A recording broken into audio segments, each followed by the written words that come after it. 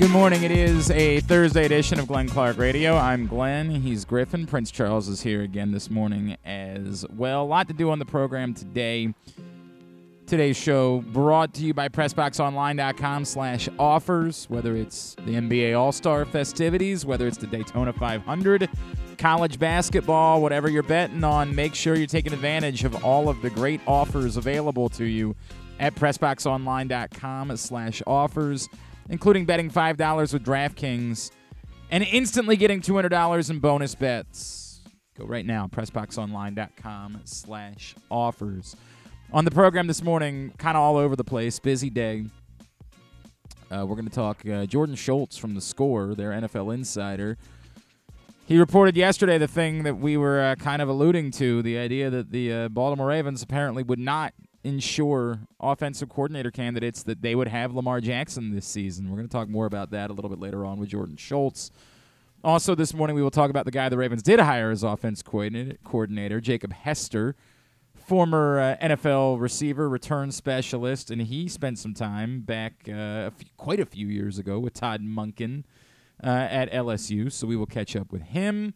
Also this morning, we will chat with our buddy John Klossmeyer, crew chief for Chase Briscoe, getting ready for the Daytona 500. Not the only local connection. I had forgotten the legend, Travis Pastrana, X Games legend, and Annapolis' own, is going to be racing in the Daytona 500, which is wild, man. Like, imagine just waking up one day and being like, I think I'll go try to run in the Daytona 500, right? Like, holy smokes. It's very cool. Isn't the Malcolm in the Middle kid on the series too? I can't remember the actor's name. I don't believe he is not at that level. I think he races. I don't think it's there. I heard somewhere that he was on like the whatever.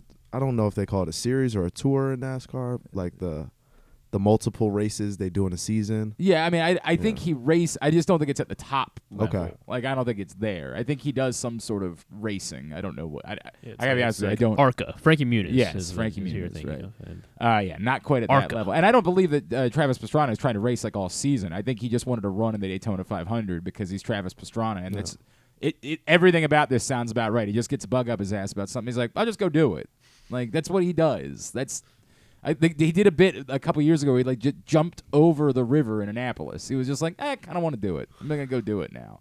Like, that's just who he is. I love Travis Pastrana. He's awesome. So that's very cool. But we'll talk to John Klossmeyer about their chances of winning the Daytona 500, and we'll preview Maryland-Purdue tonight. Jerry Palm from CBS Sports, who is very much a Purdue man, is going to check in with us and preview tonight's game. So that's all on tap today. I just want to spend a minute here. I see, for whatever reason, that there's this reply tweet that Jeff Zrebiec sent this morning that Ravens fans are like reacting to in some sort of way, like it's him. I've seen the words bombshell. I've seen I don't know what to make of it. Somebody tweeted at Jeff tweeted at someone named Josh Rodriguez and said, I don't think they're waiting on that. The holdup is they simply haven't been willing to haven't been able to bridge the gap between what Lamar Jackson wants and what they're willing to pay. UTY on Twitter quote tweeted it and said, "We becoming a terrible franchise, sad to say. Only team that disrespects our superstar quarterback, SMH." To which Jeff Zrebiec replied, Jeff Zrebiec, of course, the Ravens beat writer for The Athletic, replied, "They've been more than willing to make him second or third highest paid player in NFL and give him most up front. He's entitled to say no, but we're going to have to agree to disagree about that being disrespectful." And I don't know why people are reacting this tweet so strongly. Like, as if they're saying, like, I really don't know what the point is. I had a few different people send it to me like it means something. This guy, Sean, it's proving that the Ravens are being more than reasonable to a quarterback who has missed 1/3 of the season the last 2 years. I think that's the point everyone is missing here. The guy doesn't play in December and January. Why pay top dollar for that? Best ability is availability. I mean, I don't know what else to say to you, guy. Like, everyone that has convinced themselves that because Lamar Jackson has missed the end of the season for the last 2 years, that means he's never played in December or January. You're an idiot. I can't pussyfoot around it anymore. You're an idiot. Like, there's some sort of thing that says if this happens, that means it's always going to happen. I know you want it to be a negotiating ploy. To Jeff's point, do I think the Ravens are evil because they're trying to negotiate? No, that's how negotiating works. The point is that they don't get to determine what Lamar Jackson's value is. They want it to be that way. They want these things to matter. When Drew brings them up, when Stan brings it, whoever, everybody wants those things to matter. Well, that should help you get a better deal. It doesn't matter. You guys are bringing negotiating tactics that matter in, I don't know, your negotiations with your boss. There's one thing that matters in the NFL. Are you a high-end quarterback or not?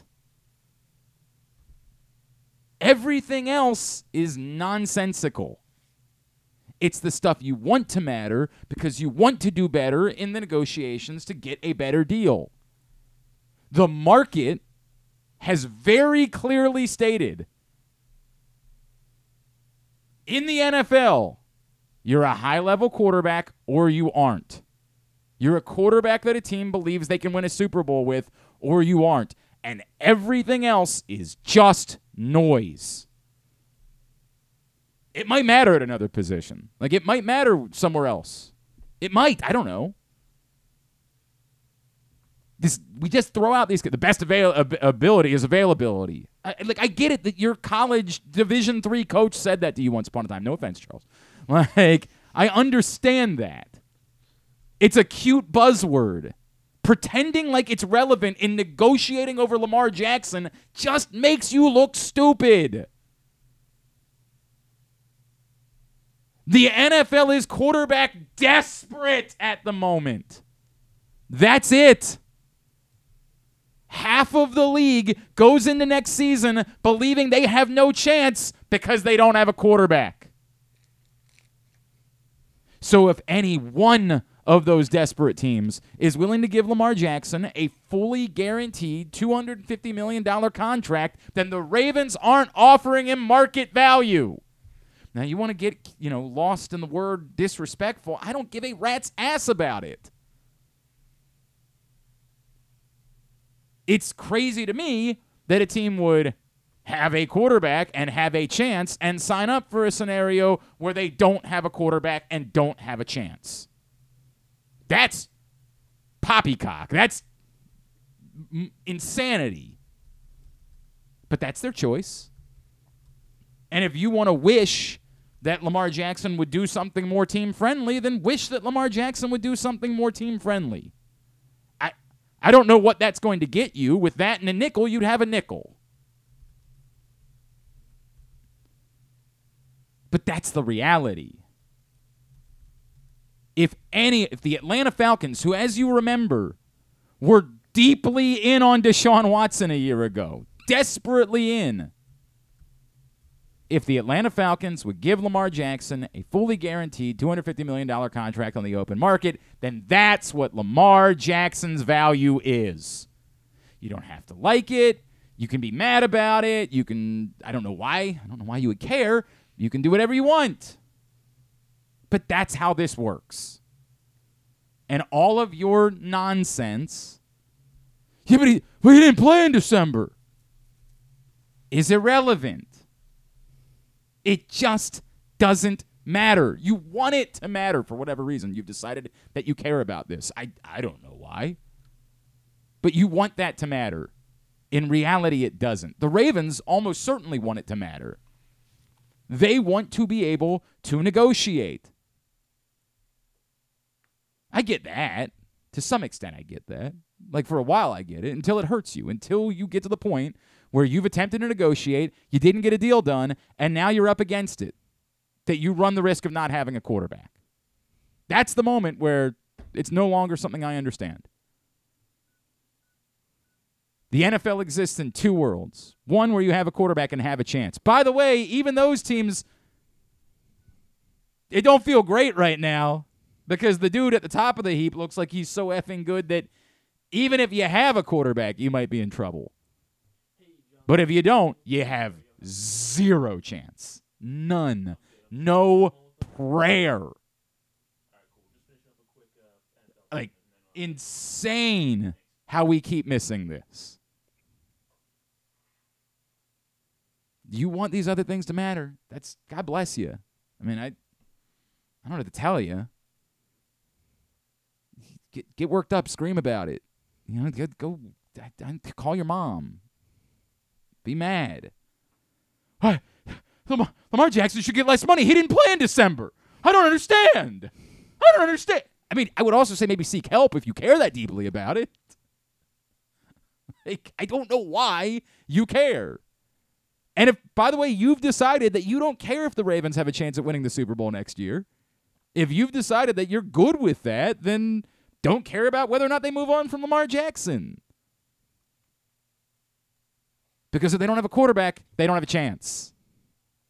And, I mean, if there's another way to go about getting a world-class quarterback, as I said, if one of these dudes, if you can trade up and get C.J. Stroud or Bryce Young and you're confident they can become a world-class quarterback in the NFL in their rookie season, then, yeah, I mean, I don't feel that strongly about it, but if you do, God bless. But this is, I mean, it's a wild world, man, where we try to ignore reality. The reality is the market value is determined by what someone could get on the open market, not by what you or the Ravens want it to be. And if you can't look around and see why so many teams in the NFL are desperate, I mean desperate, for a quarterback, so much so that they would probably be willing to do what the last team did that was desperate for a quarterback, you're kidding yourself. You're doing it to make yourself feel better. All right, I'll save it. We'll talk more about Lamar Jackson, I promise. And we'll probably have months more of it to discuss until something happens in some form or fashion. Coming up this Sunday is the Daytona 500. And every year we like to welcome in an old buddy of mine, Perry Hall native, UMBC alum, Calvert Hall alum, and the crew chief for one, Chase Briscoe. Hopefully this is the year he goes and wins this thing, and I put a bet on him every year, so I need it to pay off for me at some point. He is our friend, John Klossmeyer, and he's back with us now here on GCR. John, it's Glenn in Baltimore. It's great to catch up, man. Thank you for taking the time for us. Man, thanks for having me. Put a little extra pressure there, putting bets on us each year. Hey, so man, a little more incentive to get it done this year. I don't hold it against you. It's just, for fun, right? Like the year that you win, I want to be able to say, yeah, I put some money on my guy, John Klossmeyer. That's the way that it goes. That sounds good. Hopefully we can do that sooner than later. All right, so tell me why is it gonna happen this year? Why are you gonna win the Daytona 500 this year with Chase? Well, we've got new Mustang bodies. Ford's done a lot of work in the offseason. We had qualifying last night, and I think, 7 of the top 10 were Fords. So I feel really good about that. We were second fastest in the first round, and then we ended up 6th. So we got good speed in the car. So I feel good about that. We've got a year under our belt with this next-gen race car. So we should feel good about it. We ended last year with some momentum in the playoffs and whatnot. Made it to the round of 8 and looking to take off this year with that and hit the ground running. I love everything about that. I saw that you guys had a front row type of time, like that you guys. It's running pretty well this week.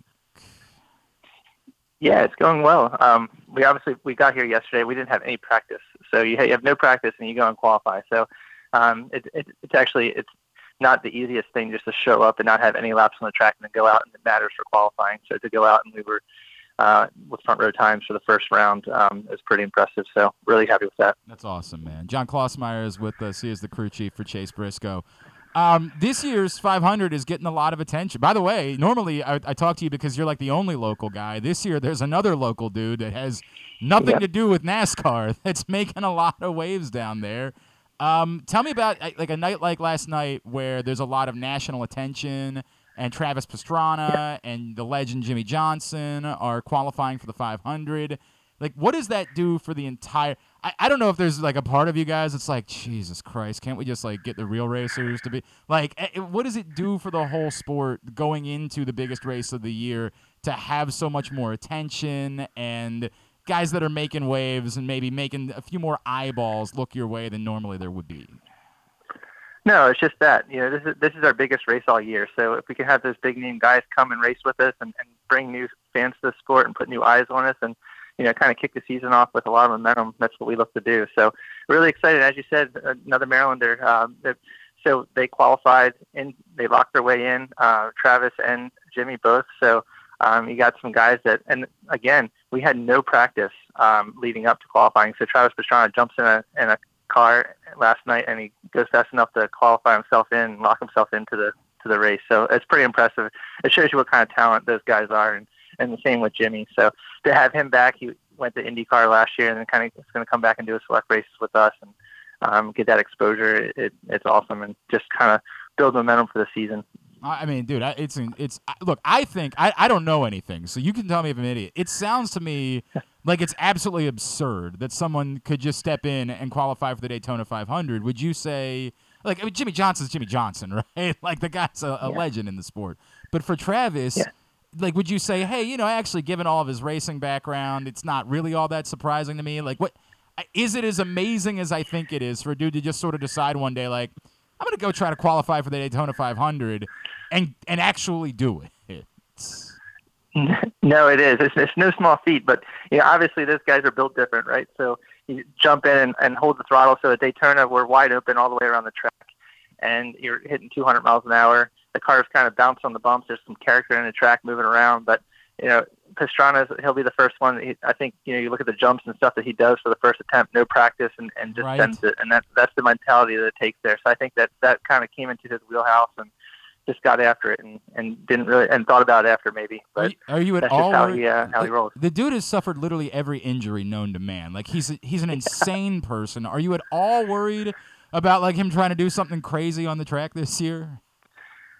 I don't think so. I think that those guys will, they know what their limits are by this point, and they'll work with, their teammates and whatnot. It's a little bit different animal at Daytona than others, where you kind of have to work with teammates and you can't kind of go on your own or make any bad decisions. So, no, I don't. It's funny. He was walking to the garage and everyone was joking. It was how much titanium is probably in his body, kind of the way he walks and everything. But it's awesome to have a guy of that caliber though in our sport. So. It's awesome. John Klossmeyer is with us, crew chief for Chase Briscoe, getting ready for the Daytona 500 on Sunday. And I guess after we saw what Ross Chastain did at the end of last year, there really can't be anything more insane, right? Like, what could you possibly do that would be more insane than attempting to ride the rail all the way into a finish line?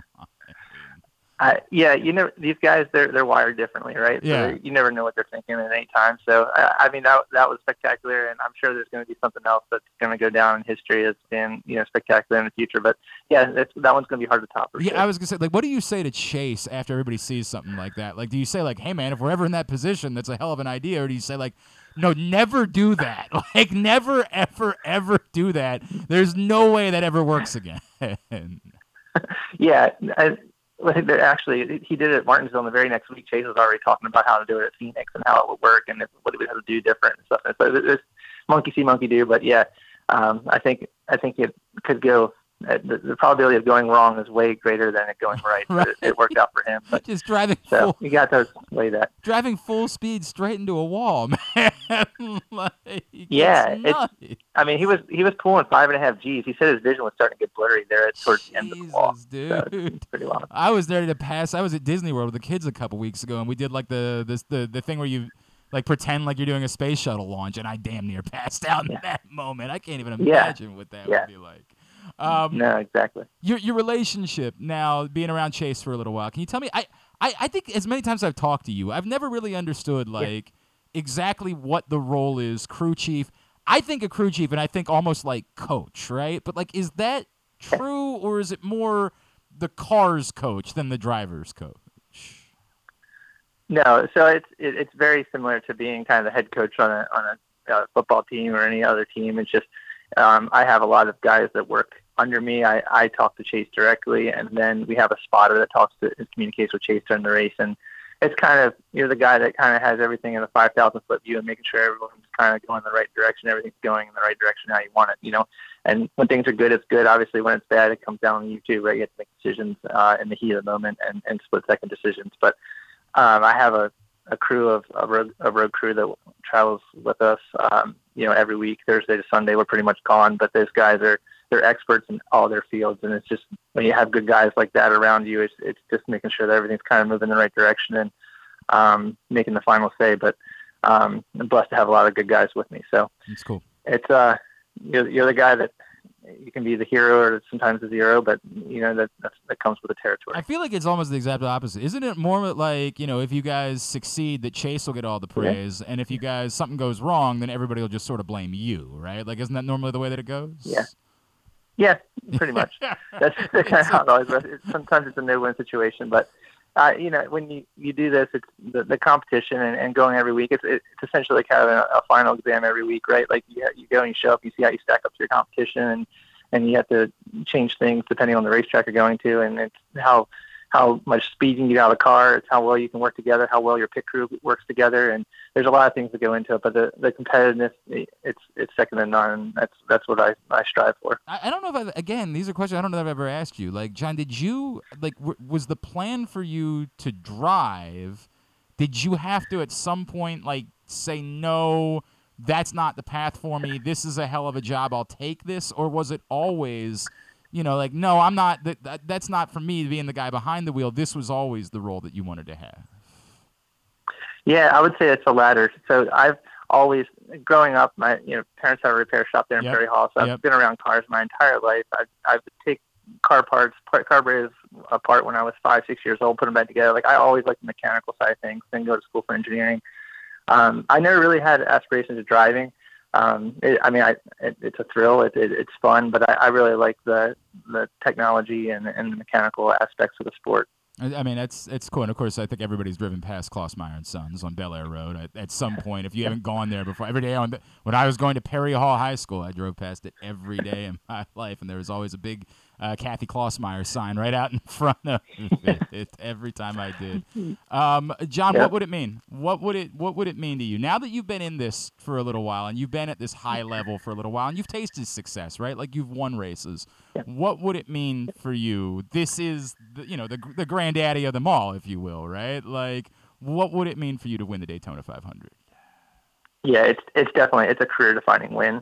It's the holy grail of our sport. So I've won it as a race engineer back in 2017, but I've never won it as a crew chief. Came close a couple of times and then just get taken out or something happens. But yeah, it's the pinnacle of everything. So I mean, it would be huge, and it's, like I said, it's something that you have that trophy, and that's your biggest win in your career. Whenever you win a Daytona 500, so that's what it means. So every year we kind of come and try to give ourselves the best chance to put ourselves in position. But a lot of things that have to go right to make it work. But we've been close. I think last year we actually finished third, so we just need to do 2 more spots better, and we'll be good. All right, let's get it done. Let's go get it done. I'm putting everything. I'm betting the house on Chase Briscoe on Sunday.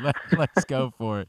At John K. Lax on Twitter is how you follow him, and it'll give you an opportunity to root for him. I guess there'll be conflict for the first time this year, because I really like Travis too. He's a hell of a guy, and he's been a regular over the years. And but I promise you, I'm rooting for you on Sunday, John. I want to see this one be yours, man. John Klossmeyer, best of luck. Always appreciate you. Thank you for taking a couple of minutes for us. All right.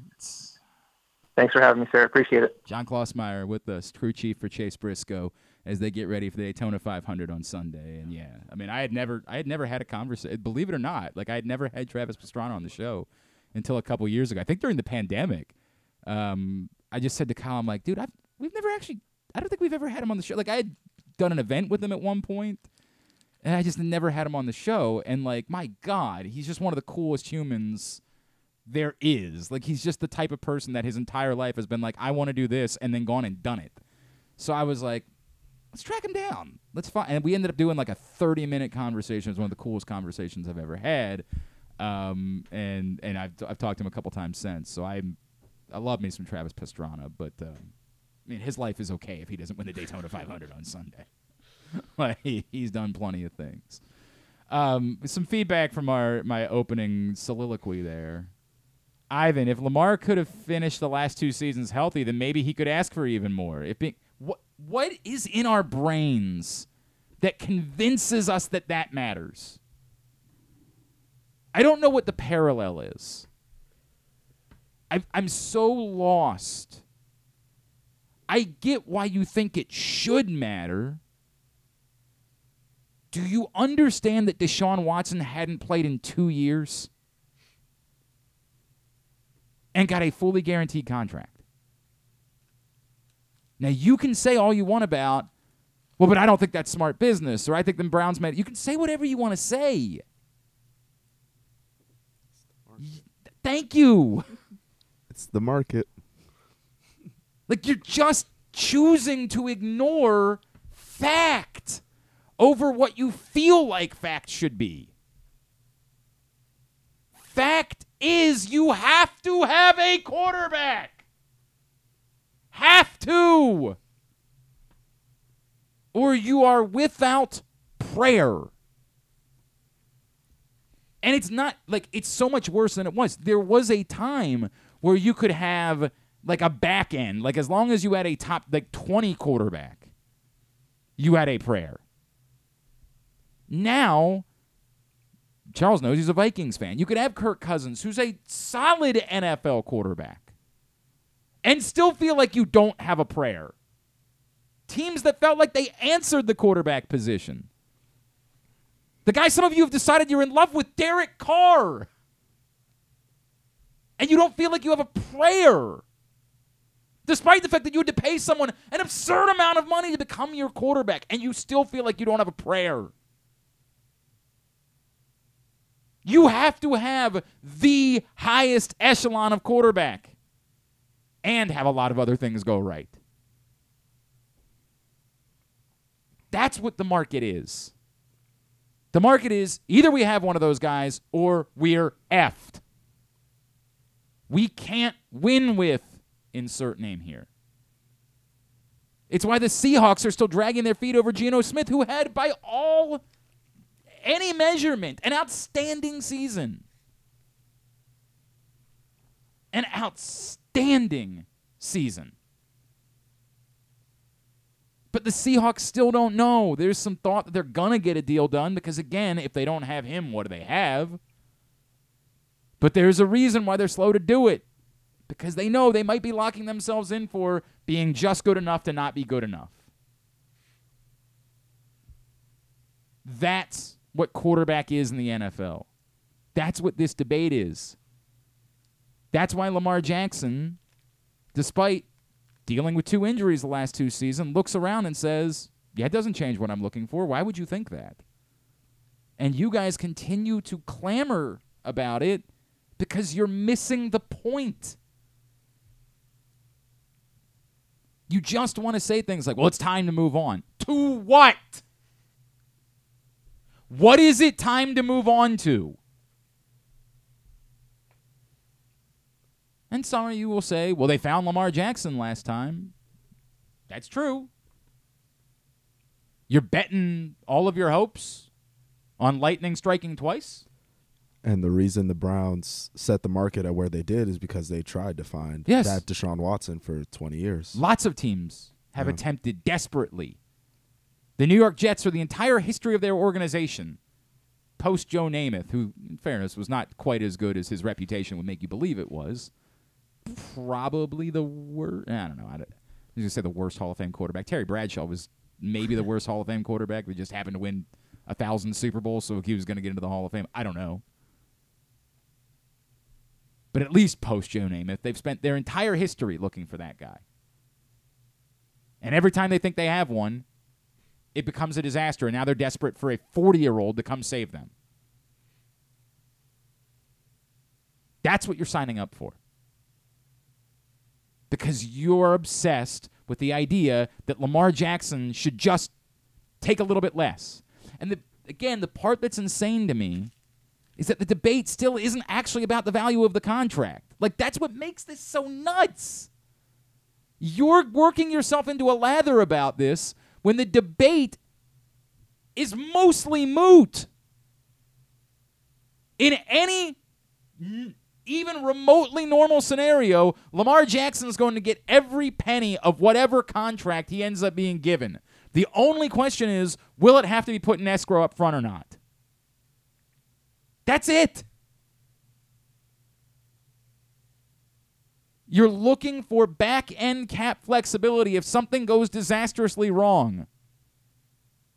But if something goes disastrously wrong at the end of the contract, You're in the same situation you're willing to sign up for today, which is not having a quarterback.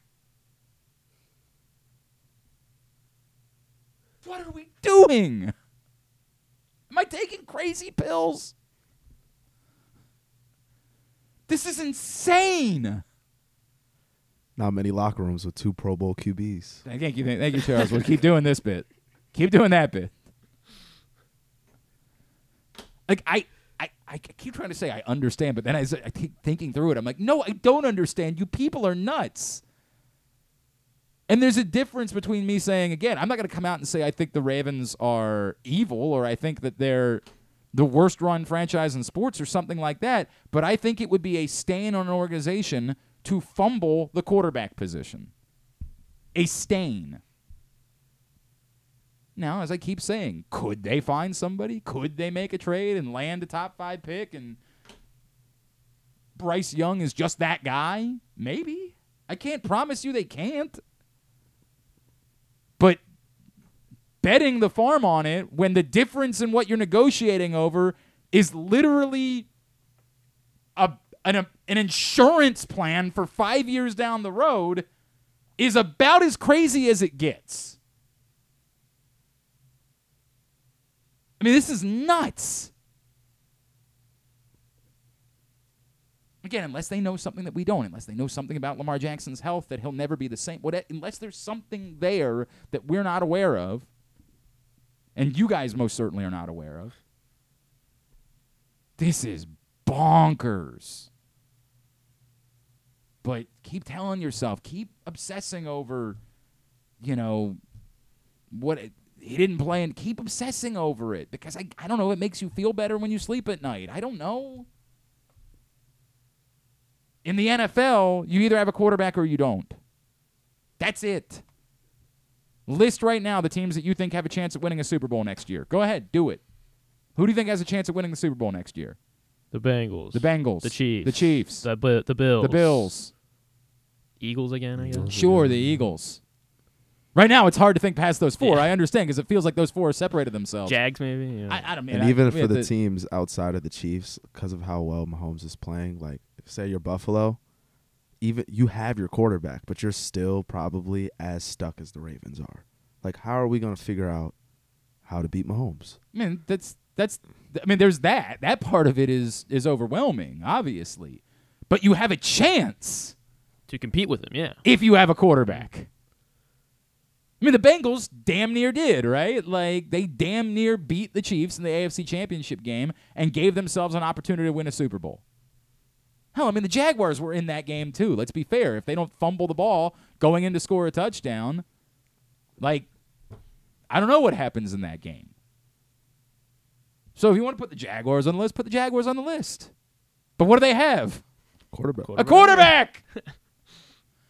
It ain't hard! The teams that have a chance are the teams that have quarterbacks. Right. So you add the Ravens with the current roster. You add the Ravens to that list if they have a quarterback. Yeah. Yes. Because I don't think, and many people would put the 49ers in that list just because. I do think the 49ers are on that list, but there is the question of who that quarterback is. But it's one of those things where it's like, how do you roll over that momentum into a second season? It's a fair question, and I don't know the answer. Either Brock Purdy proves himself to be the quarterback, and obviously his injury situation complicates so much for them.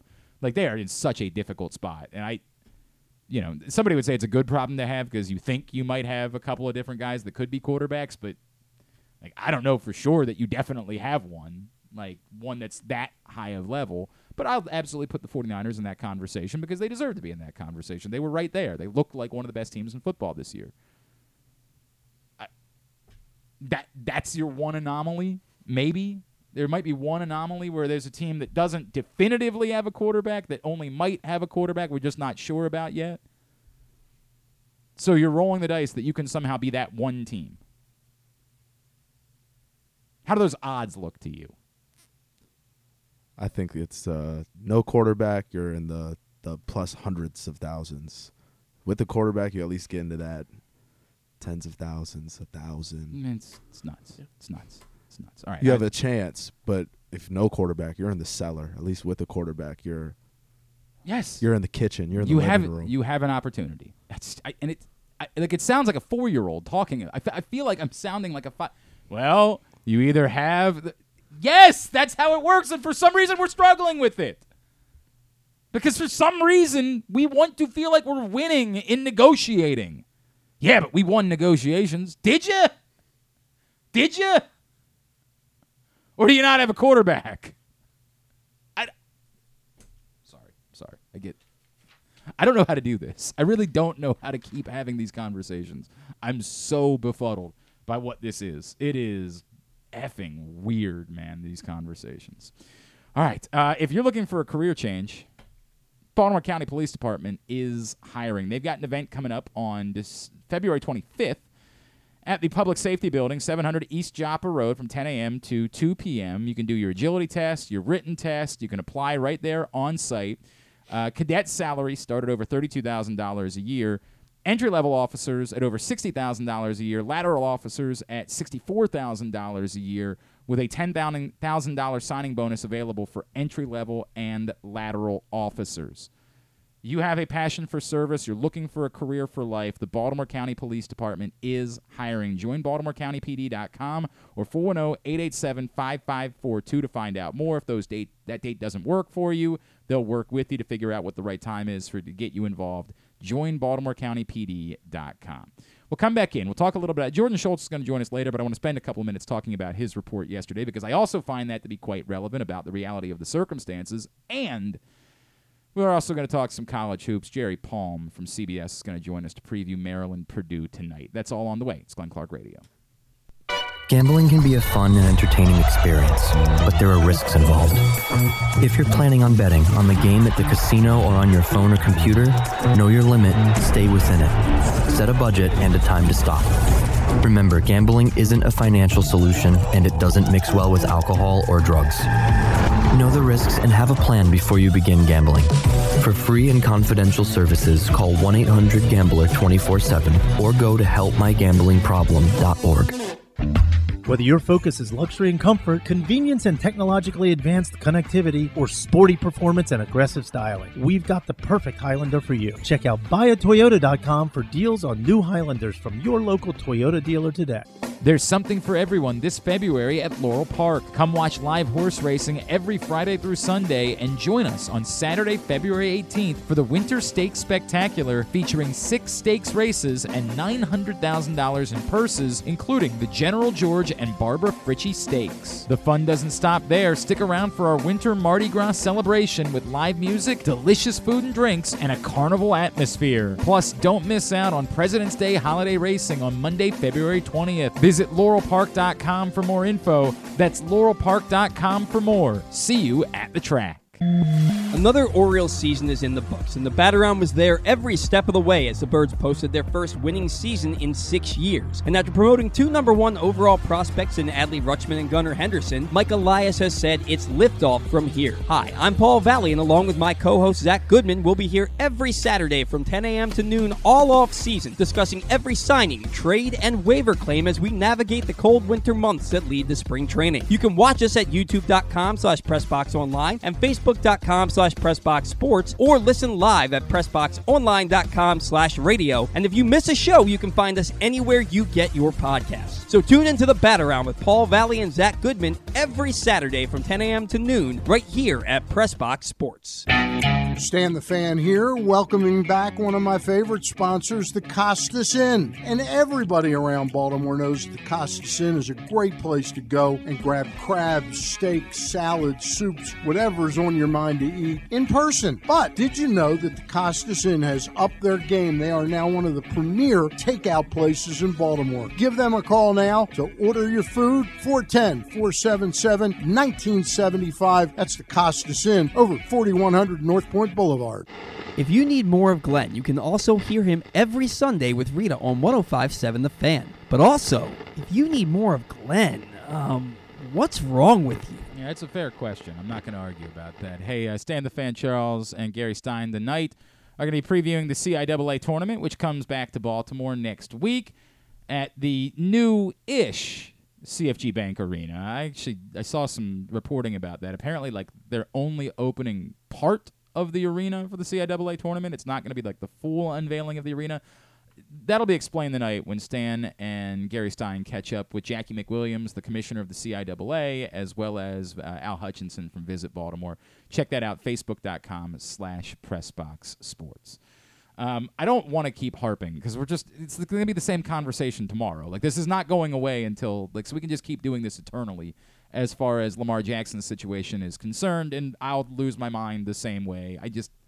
The facts aren't going to change unless they do, right? Like, unless, again, we were to learn something about Lamar Jackson just saying, I don't care what you offer, I'm not going to sign in Baltimore, or, again, the Ravens finding out something about an injury, but if they knew something about that, they most certainly wouldn't want it to come out because it would also hurt his trade value. So until we learn something, it's just going to be the same thing every day. I do think it's quite interesting for multiple reasons and the reason why we're having Jordan Schultz on in the second hour of today's show is because I think his report yesterday about Lamar's influence on the Ravens offensive coordinator search speaks to the question that we were asking on Tuesday, the tweet that I sent out that you guys got all hot and bothered about that, as it turns out, might be exactly what I was wondering. Jordan Schultz, if for whatever reason you missed it, he took to Twitter or took the score this week and said, sources, OC candidates who interviewed with the Ravens were not given full assurances that Lamar Jackson will be the quarterback next season. Baltimore is clear it wants Lamar back, but truly doesn't know what the offseason holds. Now, that's relevant for a few reasons. The first is because there might be some people who have convinced themselves that no matter what, Lamar Jackson is going to be the quarterback, because at the end of the day, the worst-case scenario is he plays on the franchise tag, and you got to do some it's going to cost your ability to go sign some players or whatever you want to do, but at least you'll know you have Lamar Jackson. This report suggests that's not the case. This report suggests that the Ravens are very clearly considering a world in which Lamar Jackson is simply not their quarterback ever again. Now, it doesn't mean that it's a guarantee. It doesn't mean that they won't end up doing the franchise tag thing. It's just that they have not internally decided that beyond a shadow of a doubt, Lamar Jackson is going to be their quarterback. I think a lot of people got worked up by John Harbaugh's 200% thing. I don't think you guys listened to what the question was. The question wasn't, are you guaranteeing that Lamar Jackson's going to be your quarterback? The question was, do you still want him to be your quarterback the same way that you did a year ago? Go try to find that audio somewhere, like the back and forth with the question, because the question was important, and we have manipulated it to try to hold it against the Ravens. Well, what happened to all that 200% talk? Well, you got to go back and revisit that or pull up the transcript. I could probably find the transcript. That was not actually what was asked of John Harbaugh that we have taken to be some sort of guarantee that Lamar Jackson was going to be the quarterback. That was not the question. Hang on a second. I can find this because I'm the professional around here. I'll be the one to do it. Let me pull it up. 200. I got to search for this. The question was from Childs Walker. You have both said unequivocally that you want quarterback Lamar Jackson at the center of this team for years to come. Is that as much the case today as it was, say, this time last year? Again, listen to the question again. You have both said unequivocally that you want quarterback Lamar Jackson at the center of this team for years to come. Is that as much the case today as it was, say, this time last year? The response from John Harbaugh, 100%, 200%. Now, for whatever reason, we've distorted that answer in the way that we've discussed it to make it seem like what John Harbaugh was saying was 100% he's going to be the quarterback next year. Listen to the question again. You have both said unequivocally that you want Lamar Jackson at the center of this team for years to come. Is that as much the case today as it was, say, this time last year? John Harbaugh did not say 200% Lamar Jackson is going to be the quarterback. What he said was 200% I want Lamar Jackson to be the quarterback. Which, for the record, I believe. Because John Harbaugh's not stupid. He knows the same thing we do. If you don't have a quarterback, you don't have a chance. Now, why we've distorted it, how it began that we've distorted that comment to make it so that John Harbaugh offered some sort of like guarantee that Lamar Jackson was going to be here, I guess I'll blame Twitter for that. I don't know who I blame for it. I mean, we dumbed down everything. But he never said that. That was never a thing that came up. Even if he had said that, I would have reminded everybody, like, hey, this is a press conference where people lie. But he didn't even say that. He just said that he 100% wanted Lamar Jackson to be the quarterback. This report tells us that the Ravens are prepared for a world where he isn't the quarterback. To wit, so much so that it might have cost them a candidate. And that's one of the things I want to ask Jordan Schultz. I'm not trying to knock Jordan, but like when I said yesterday that Adam Schefter, everything that he gets is vetted through a team, that's not the same for every reporter in the NFL. The more likely scenario is that Jordan Schultz got that from someone who interviewed. So the question becomes, is it possible that not being willing to give a coordinator candidate that assurance led to you missing out on the candidate that you actually wanted? And as I kept discussing the possibility of why was it that Eric Bieniemy was a prime candidate 6 days ago, but instead you hired a guy that you could have hired 2 weeks ago? Well, we were running out scenarios like, well, maybe Eric Bieniemy was given assurances by the Chiefs that perhaps he's going to be some sort of head coach in waiting, and so why would he move on? Well, today, what is Eric Bieniemy doing? He's interviewing in Washington. So it doesn't seem likely that Eric Bieniemy was given an assurance by the Kansas City Chiefs that he was some sort of head coach in waiting. So Eric Bieniemy went from being a prime candidate for the job, from a reporter where everything gets vetted by a team, to instead not being an option for the Baltimore Ravens, and they hired a guy that they could have hired 2 weeks ago. And we learn that offensive coordinators were not given an assurance that Lamar Jackson would be the quarterback. Now, I can't tie those things together. I can't do that. And it would be wrong for me to attempt to because I have no fact to base that with. But here's what I can say. It would suggest that it's possible that the Baltimore Ravens wanted anyone as their prime candidate to be offensive coordinator and were willing to risk losing that person over not wanting to pay Lamar Jackson his market value. And again, you might be okay with that. Like, you might just say, and I'll say a million times, the only actual part that matters in terms of this is how does the hire work out they made? It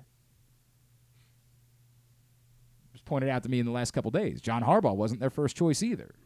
We all remember famously that Steve Bisciotti was in love with Jason Garrett.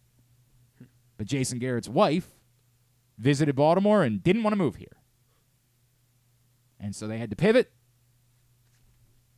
Correct? Do it for Bless you, Mrs. Garrett. We will always... You the real MVP. Oh, of course, Jason and his people. Yeah, right. Worked out pretty great.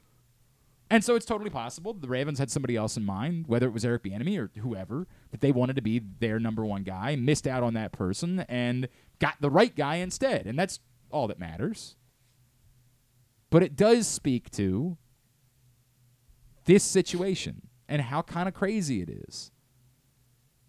If you're ultimately going to get something done with Lamar Jackson, dragging your feet to get it done might have cost you the right fit at offensive coordinator. Might not, but might have. This isn't helping anybody. You've done this to yourself. The Ravens are a very well-run organization. They're held up by a lot of people around football as being one of the more model organizations in the sport. But this is bad. Like, this is a bad way of doing business, dog. I think the fact that they have that reputation and that all this is developing now is kind of giving people around the league kind of the feeling of, yeah, you didn't even have to tell us that he might not come back. It looks like he's not going to come back. Well, I mean, right now, I think if somebody was putting betting odds, I don't know, that would even it's be. just out of character for the Ravens to be national off-season news in general. They usually just take care of this stuff before it gets to the point where it's on ESPN. I mean, it's talked about on NFL.com and such. Look, the last time they had a quarterback they had to pay, they went into free. I mean, they had to franchise tag that guy and wait until July in order to get a deal done. Like, was it July? I'm trying to remember exactly when they finally got the contract signed. Man, you're asking me to remember things that happened 11 years ago, and I can't remember things that happened 11 hours ago. So I don't know if I have the timeline together. I do have the timeline together on Jason Garrett's wife, but not on that for some reason. Like, I don't know what to make of it, but allowing the unknown of your quarterback situation to hang over your ability to find an offensive coordinator doesn't seem like the best way for an organization to be operating. It would seem like you would want to have these things all tied up. Now, again, Todd Monken seems like a good hire. I'm not down on Todd Monken. I think the Ravens might have found something in Todd Monken. We'll find out. I mean, we can't know that answer today. I'm not. It feels like I'm suggesting that they failed in their offensive coordinator search. I have no idea if they failed. I know it's weird. It just feels like it's more of a like a risk averse move. They want to pick a guy who obviously makes a balanced offense. It's an interesting way of looking at it. A risk averse move. I don't think they were ever hiring someone that was going to come in and say. And I think it would be need a number one offense. I think it'd be insane to say, let's make sure we hire somebody who definitely wants to throw the ball 60 times a game. Remember, that's what they were doing with Marty Mornhinweg, right? Once upon a time, they were like, let's find a guy that's going to throw the ball a bunch of times, and it was nonsensical because Joe Flacco's arm was the one strength that they had at that point. Like, for all the knocks on Joe Flacco, what was the one thing that you couldn't question? He had a rifle. They hired an offensive coordinator who wanted to throw the ball 40 times in the middle of the field, short and in the middle of the field. It was weird. It made no sense. I think this is stylistically is a logical hire, and I like the idea of hiring Todd Monken. But did they have someone else in mind that they thought was a better fit? I definitely think I think Harbaugh had a guy in mind, just as Lamar probably had Bieniemy in mind, and then DeCosta brings in Monken as kind of a middle, kind of pleasing both sides. I don't know about. I don't know. You know what I mean? Like I don't know that they really. If they're not committed to Lamar Jackson being their quarterback, why? They could say all they want about, well, he's going to be part of the process. If they're not certain he's going to be the quarterback next year, why would his opinion matter? Like, if you think that that's going to help you in negotiating, I would think that at some point it's become very clear this is going to get done if you're willing to meet what he's looking for or not. Like, that's what it comes down to.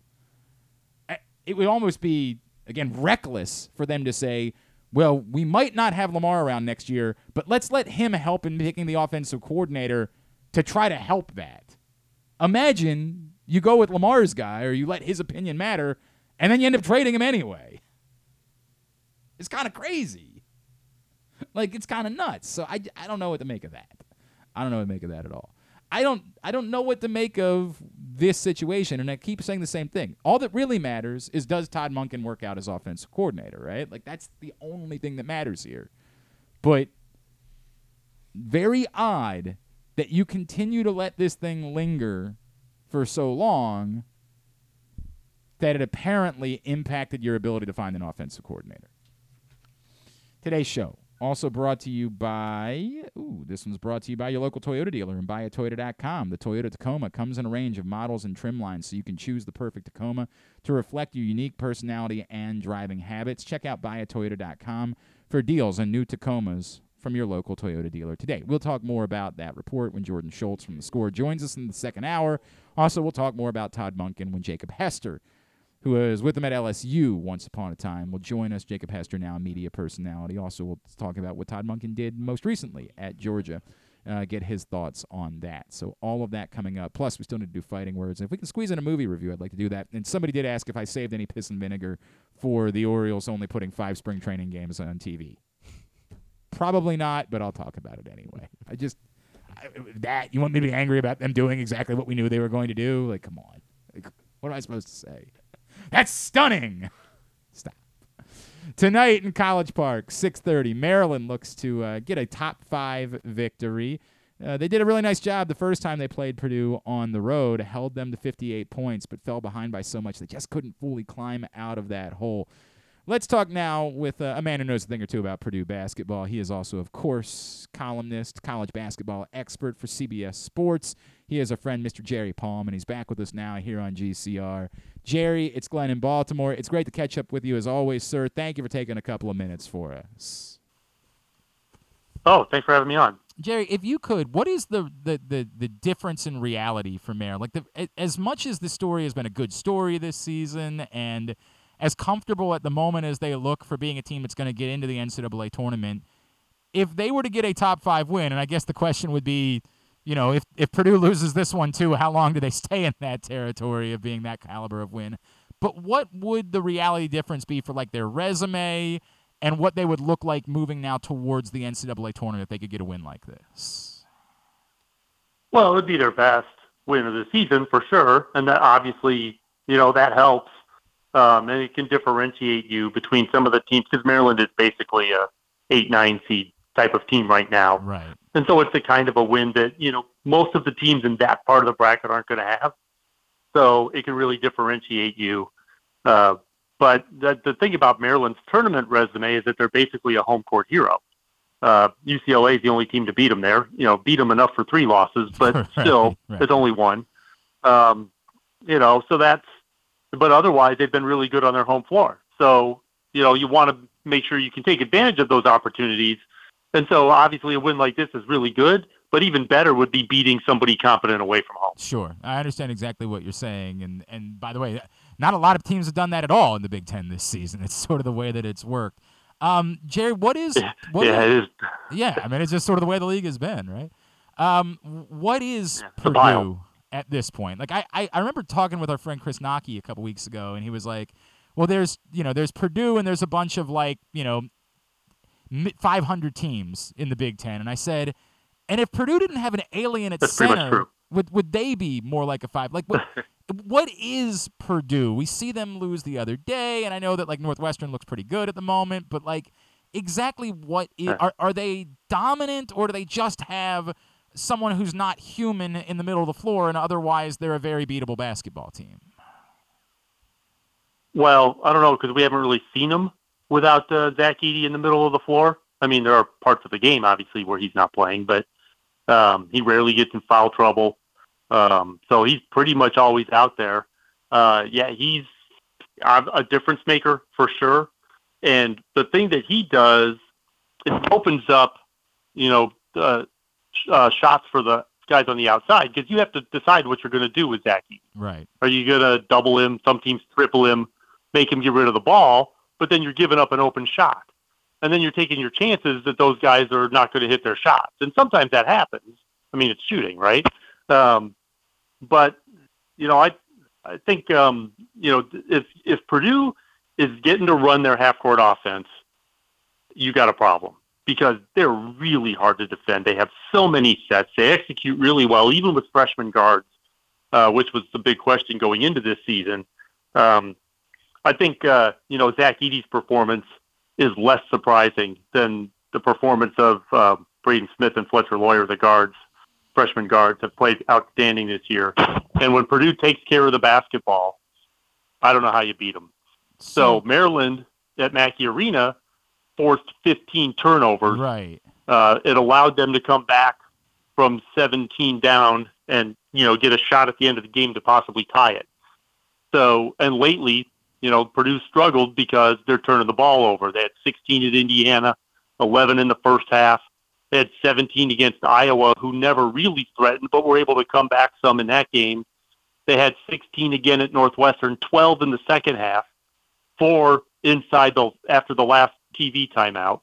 And you just can't win that way. Right. So, and they've struggled in particular against full court pressure, because once the ball's in the half court, you're pretty much done with Purdue.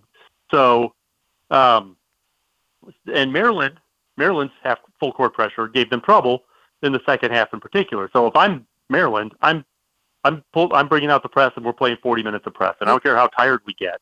We're playing 40 minutes of press because that seems to be their weakness. And obviously the concern... Try and keep them from getting the ball up the floor. Right. With the concern being that, to your point, like Maryland's not very deep, and it's hard to do that for 40 minutes when you're not very deep. But it is. Considering how much it worked, and considering you'll have kind of the momentum of what we're expecting to be a rabid crowd tonight, and the energy that you should be able to get from that, and that they had an extra day with this being a Thursday game in order to get ready for it, like, it sort of seems to make sense that, like, you saw that it worked. Why wouldn't you immediately attempt to replicate it, and instead of falling behind by 17 points, put yourself in a great situation in order to try to go win this game? Put pressure on Purdue to try and come back. Yeah. That's what I would do. Yeah. But that may not work. It may not work because, Purdue's players are smart, and they're good players. So they're going to figure this out sooner rather than later. So, but yeah, I think you got to give that a go. I mean, that's what I would do if I was scouting Purdue, and that my scouting report would be, we got to give them pressure in the backcourt, see if we can get turnovers and easy shots, because it might be hard once we get into the half court to defend these guys, which they should know. Of course, they've played them once. They don't need me to scout for them. Right. Jerry Palm, CBS Sports, with us here on GCR. Maryland, Purdue tonight in College Park.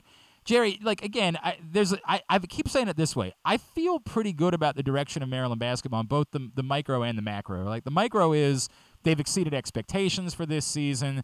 Getting to the NCAA tournament would be a major accomplishment, even if we sort of acknowledge that we don't think they're a team that's likely to do anything at that point. Just considering it's the first year, considering they can't hit a three, considering their lack of depth, it's pretty remarkable. But I think the macro is the thing that is more, kind of overwhelming. That if that's the foundation that you're starting with as Kevin Willard, and we've been impressed by just in-game stuff that we've seen from Kevin Willard. To your point, the way that they battled back from down 17 at Purdue, if that's the foundation that you're starting with, I don't want to get carried away and suggest that, like, Kevin Willard can get Maryland back to, a Final Four caliber program, but given the talent that's there, given how he's done in recruiting, it seems like there's a pretty solid statement being made about the direction of Maryland basketball on the whole, right?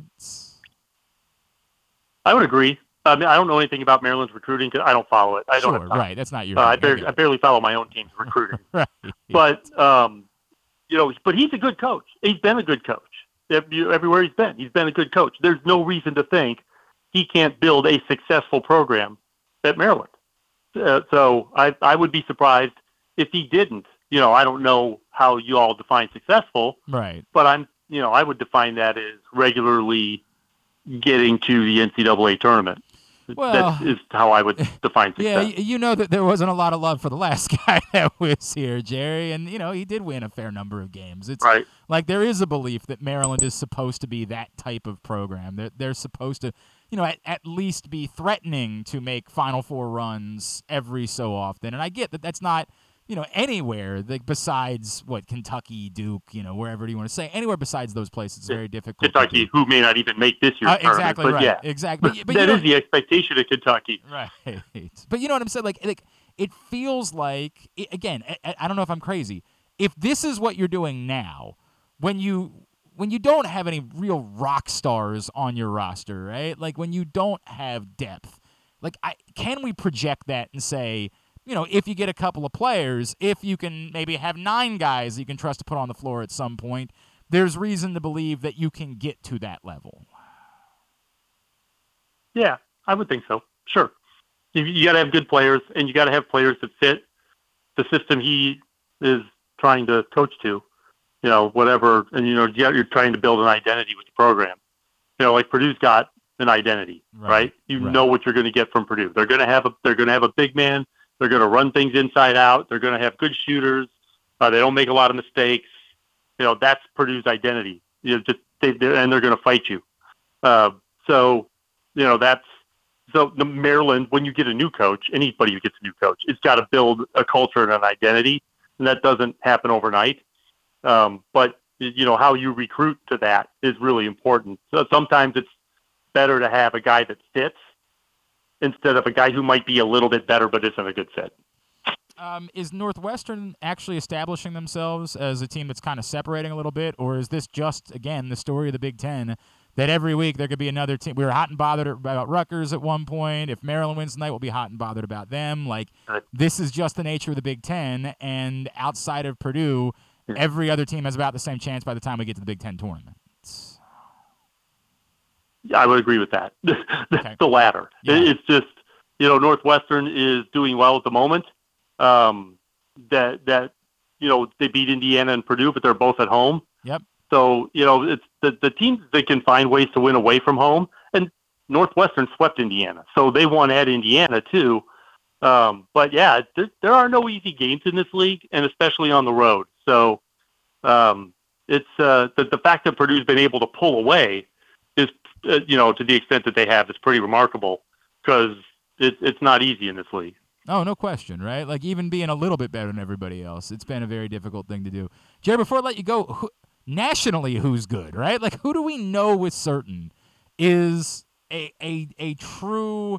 I would be stunned if this team didn't make a deep run, a run past the Sweet 16 in the NCAA tournament. How many teams are we confident about at this point as we get deep into February?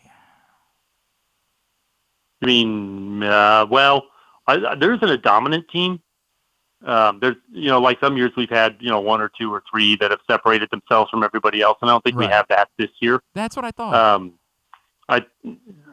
There are a lot of teams that can win the national championship. Maybe a dozen. Okay. That, they get the right matchups, because the matchups are so important in the NCAA tournament. And Purdue is one of them. But Kansas and Alabama and Tennessee, if they can shoot, and Arizona and UCLA and Baylor and Texas. I mean, there's a lot of teams that are capable of putting 6 wins together. But the matchups will be real important. And, for me, Houston will be the most interesting, because they're the least tested team during this season, because their league is down. The American is usually good for, a couple at-large teams or whatever.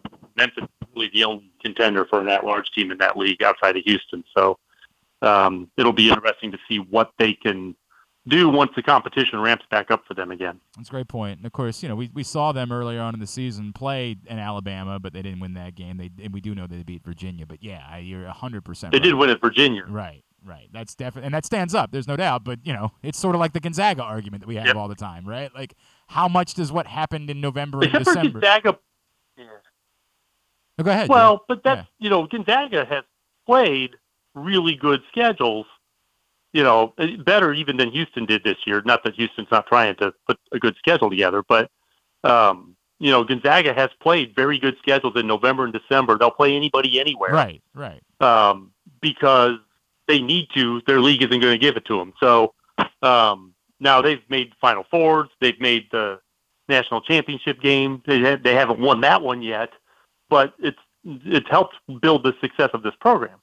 So, they're a little bit off this year. I don't think they're capable of that kind of run this year. But they're still a very good team. At JP Palm, CBS on Twitter is how you follow him. You see his stuff at cbssports.com. Jerry Palm, really appreciate taking the time for us, man. I'd love to do it again around the NCAA tournament if that's all right. All right, thanks. Jerry Palm with us here on GCR as we get ready for Maryland Purdue tonight at 6:30. By the way, the line is 1.5 for tonight. Maryland 1.5-point home dogs against Purdue. Griffin, did you figure out what time you're leaving? You figure out when you tip off at 6:30. You better. Yeah, probably. 5:30 would be great. Dumb. He's doing shtick. He's not actually going to leave at 5:30. I mean, the what way time? Legitimately, I drive like Travis Pastrana. Stop. You're not. What time are you going to leave? About before 4:30. You better be before 4:30. Yeah, hang on. You got to turn Charles' microphone back on while you're. I know you got to call Jordan Schultz, but go ahead. Drive on the 295 shoulder the whole time. I mean, just see if you can get away with it. How long you can go. God, there was somewhere I was recently where somebody was trying to pull that off the other day, and I'm like, congratulations, dude. You're definitely more important than the rest of us. You are far more important than everybody else. You've nailed it. I will admit the one bit that I do. When I leave here to go to the gym in Hunt Valley, if it's during traffic, I will get on 695 at York Road, but then immediately get off on Charles Street and never merge and just use that lane, then I'll get off on Charles Street and I'll turn left and get right back on 83 from there to go up to Hunt Valley. So I absolutely get on 695, but do not wait in traffic. I just drive right along that merge lane to the next exit. Immediately get off and then get right back on, but that's where the 83 split is, so I can get to the side where it goes off to 83. I have perfected that maneuver, and even sometimes that lane is troublesome because everybody's trying to get over. I admit I use the shoulder in those situations. I ain't waiting behind you. I am getting around. I'm going right to it. All right, we talked about it. Our next guest reported yesterday offensive coordinator candidates for the Baltimore Ravens not given assurances that Lamar Jackson will be their quarterback even for this season. He is NFL Insider for The Score. He is Jordan Schultz, and he's with us now here on GCR. Jordan, it's Glenn in Baltimore. It's great to chat with you. I don't know that we should be stunned by this news because we all know that Lamar Jackson's future is in doubt, but I do think there was a thought from some that worst case scenario, Lamar would play under the franchise tag this year and they go run it back out there. I guess this confirms that the Ravens are not operating with this thought that is the worst case scenario. Yeah, I think, it's a little bit tricky because Lamar doesn't have an agent, and that makes things a little bit murkier from an insider perspective of trying to extract information. So what I'll tell you is that multiple OC candidates that I spoke with basically echo the same sentiment, which is that they're really not sure, Baltimore, what's going to happen at the quarterback position. And if they had their druthers, yes, they want Lamar there. I think most people do. He's a former MVP. He's 26 years old. There's a lot to like about the guy. The problem is he's seen what other similar quarterbacks, franchise quarterbacks, Russell Wilson, Deshaun Watson, have gotten.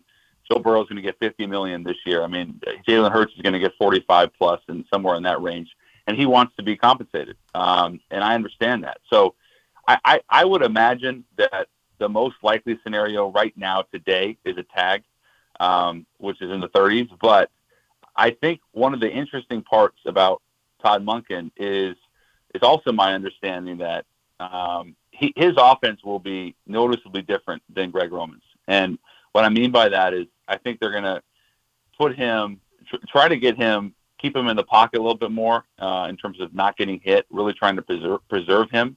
And that, when I hear that, makes me think that they do want him there long term. So, to summarize, nobody knows what's going on. Right. But the OC candidates that were interviewed were given no assurances. I can tell you that definitively that he will be there. Is it plausible for us to take a next step and assume that the Ravens might have lost out on someone that they wanted as an OC candidate because they couldn't give an assurance that Lamar Jackson would be the quarterback? No, I wouldn't say that. No, okay. Because I think there's so much. If you look at that roster, why don't we just focus on the offensive side of the ball? There is a lot to really, really like about it. And this is why, if I'm a Ravens fan, I'm still excited and feel pretty good because they drafted extremely well. So they have two tight ends, one of the best in the league, and then Isaiah, who's a very good young player. I was told by other teams that they think Baltimore could even draft another tight end, try to get back to even have three tight ends, which is interesting. Then they have J.K. Dobbins, who really splashed at the end of the season. Obviously, Tyler Linderbaum is someone they really like, drafted him specifically to help Lamar. So I think offensively, given the pieces they have and some of the young receivers, you look at Bateman. I know he was hurt a lot of the year, but I don't put any stock into, we didn't get who we wanted as a result of that. No. He is Jordan Schultz, NFL Insider from The Score. He's with us here on GCR. Ironic, of course, that there is a Georgia tight end that Todd Monken knows quite well that could be in that of portion monster of the draft. Although, again, Jordan, if the Ravens draft a tight end with the wide receiver position, this city is going to burn. This city. No, I don't think that's going to happen. Yeah. But talking about Darnell Washington, who I think is pushing 6'8" and 270 pounds and insane. runs like a gazelle. I mean, he's a freak. He's a freak. Yeah, he is. When you start to think about who are the most gifted athletes in the class, he is at the top of the list. Jordan, can you shed, I don't know if you just know anything about it, but I think what I'm struggling with is the Ravens could have had Todd Monken a couple of weeks ago, right? They clearly Mhm. waited. They waited past the Senior Bowl when, they typically teams like to have staffs in position for that. They waited beyond the Super Bowl, and they ended up hiring the guy they didn't have to wait for. And it allowed in the time for there to be a lot of noise about the Ravens and Eric Bieniemy in particular. And we see Eric Bieniemy going to Washington. Do you know anything about, that situation and why maybe the Ravens waited as long as they did in order to hire a guy that was available weeks ago and they could have hired the first time they talked to him? I would love nothing more than to tell you yes, but I totally, full transparency, no, I don't. I and it understand. surprised me. Yeah. I wish I knew. The Bieniemy thing's really interesting because for a lot of reasons. He's 53. His resume is really impressive. And I was told that this is a little off topic, but I was told that Ron Rivera really wants him to be the guy. And I reported a few minutes ago on Twitter basically that.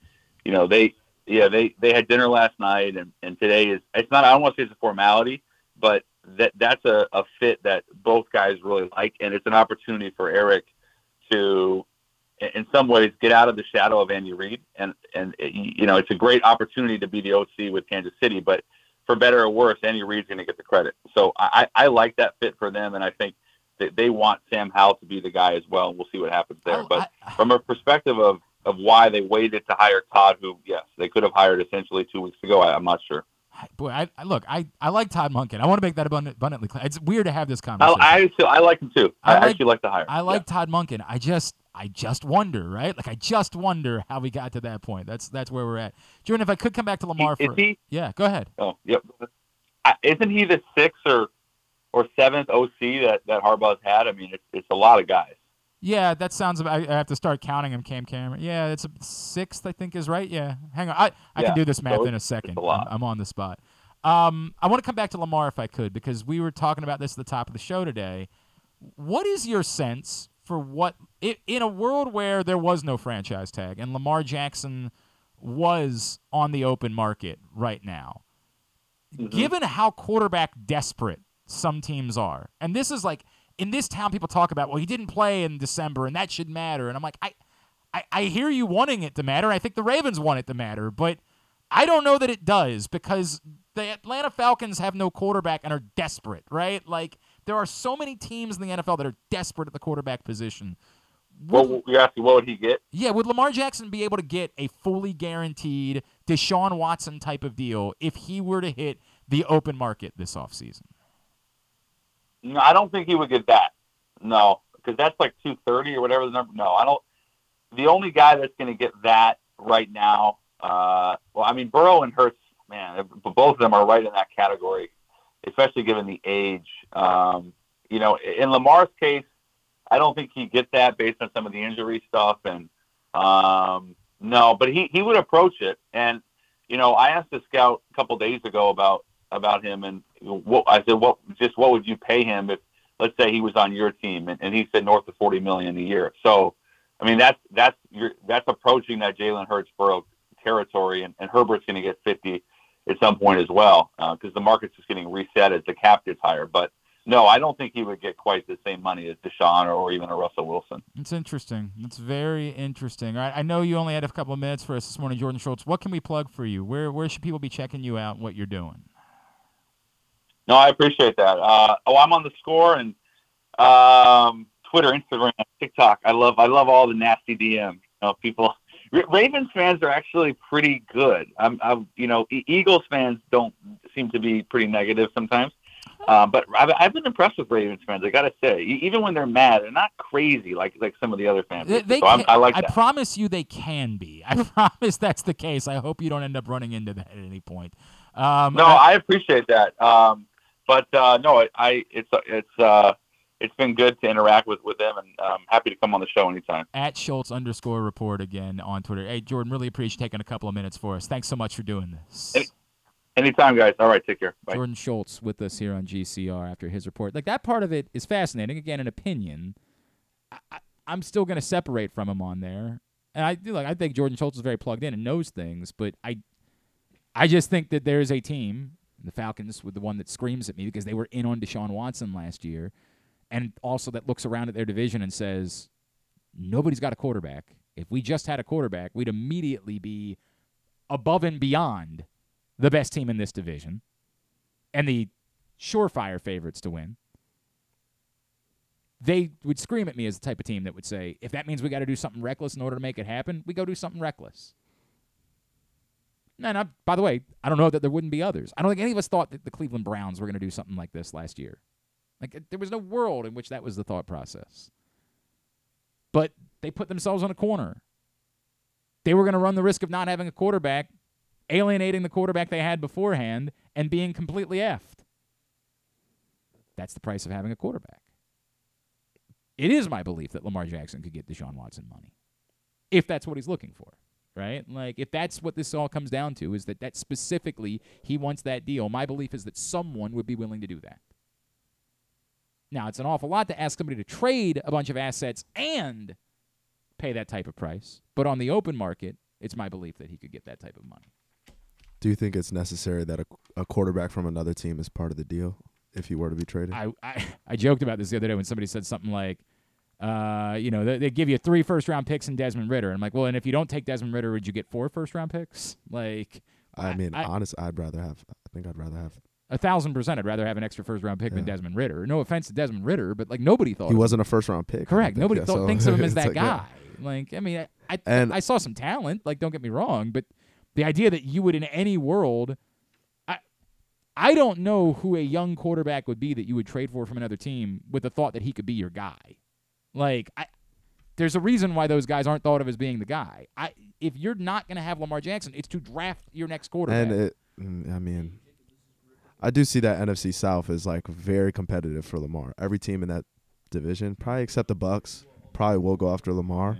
And I don't even see the Falcons or the Saints having a better chance than, say, like the Panthers. Because, like, you just mentioned Desmond Ridder. I'd take Sam Darnold over Desmond Ridder.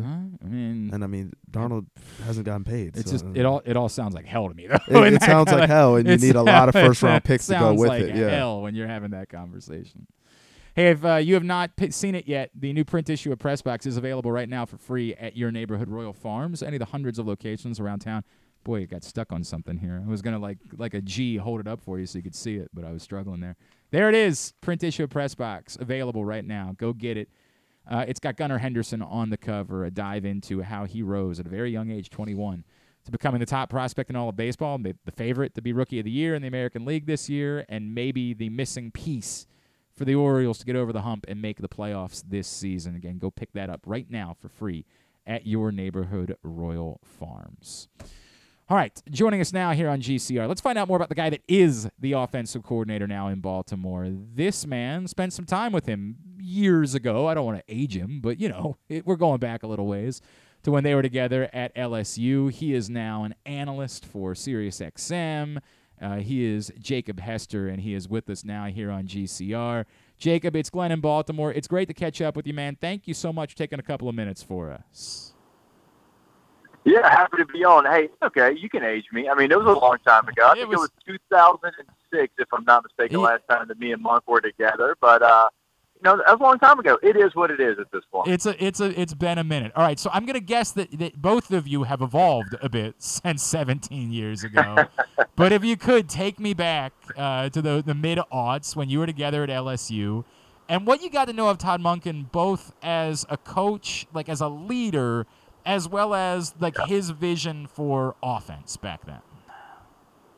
Yeah, so I've known Coach Monken for a very long time. He was actually the primary recruiter for Oklahoma State in my area and recruited me out of high school. And so we had a great relationship. He was a great recruiter in the college ranks as well. And then we spent time together at LSU. And the thing to me that always stood out about Coach Monken is, like, whatever he was given, he was going to make the most out of. Like at LSU, for instance, had really good receivers. And so you had Dwayne Bowe, you had Buster Davis, both those guys first-round picks. And then you look at Early Doucette, he was a third-round pick, and that was all in one room. And Coach Monken really developed those players into the people and players that they were. And so he was given that at LSU. Like at Georgia, like they didn't have a lot of high-end receivers. I mean, they had George Pickens, but he was hurt in his time there in Athens. And so he had to do it a different way, and he did it with running backs and tight ends there because that was the best skill set that he had at Georgia. And so for me, like, the biggest strength that Monken has is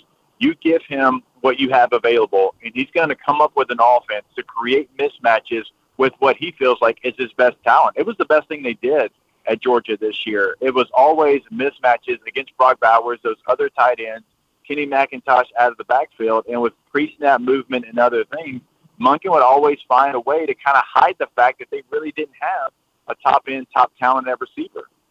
Let me try to project that a little bit, if I could, Jacob. We saw the 49ers last year, and by the way, it might be that Brock Purdy is going to prove to be a rock star in the NFL, right? Like, it maybe that's the case, but we saw them make this work and compete to a level where we thought they had a chance to win a Super Bowl despite not having a surefire rock star quarterback, which for the most part is impossible any longer in the NFL. Like, that doesn't happen. Todd Monken is entering a situation in Baltimore where we hope he's going to have a surefire rock star quarterback in Lamar Jackson. Right. But we don't know that. Is Todd Monken so good at this that if the Ravens tried to run it out there next year with, a stopgap, a Derek Carr or somebody like that, or with a rookie quarterback, that your faith in what he can do with his talent is so much that he could make that team still competitive at a high level despite not having a superstar quarterback? No, I truly believe so. You mentioned the 49ers. The 49ers were so good at the things that Todd Monken showed that he was really good at Georgia this year. It was the pre-snap, the shifts, the motions. How do I create a mismatch? How do I get my best players against players on your defense that don't have the same ability as them? And that sounds easy. Like, that sounds like everybody can do that, but it's just not the case. And only the great ones can do it. And I think Coach Monken has that ability. I think if you look at, and I'm not trying to be disrespectful to Stetson Bennett. I think a lot of people have done that in the past. I think there is a skill set there, but he just took a former walk-on quarterback in Stetson Bennett and had him in New York City for the Heisman Trophy ceremony.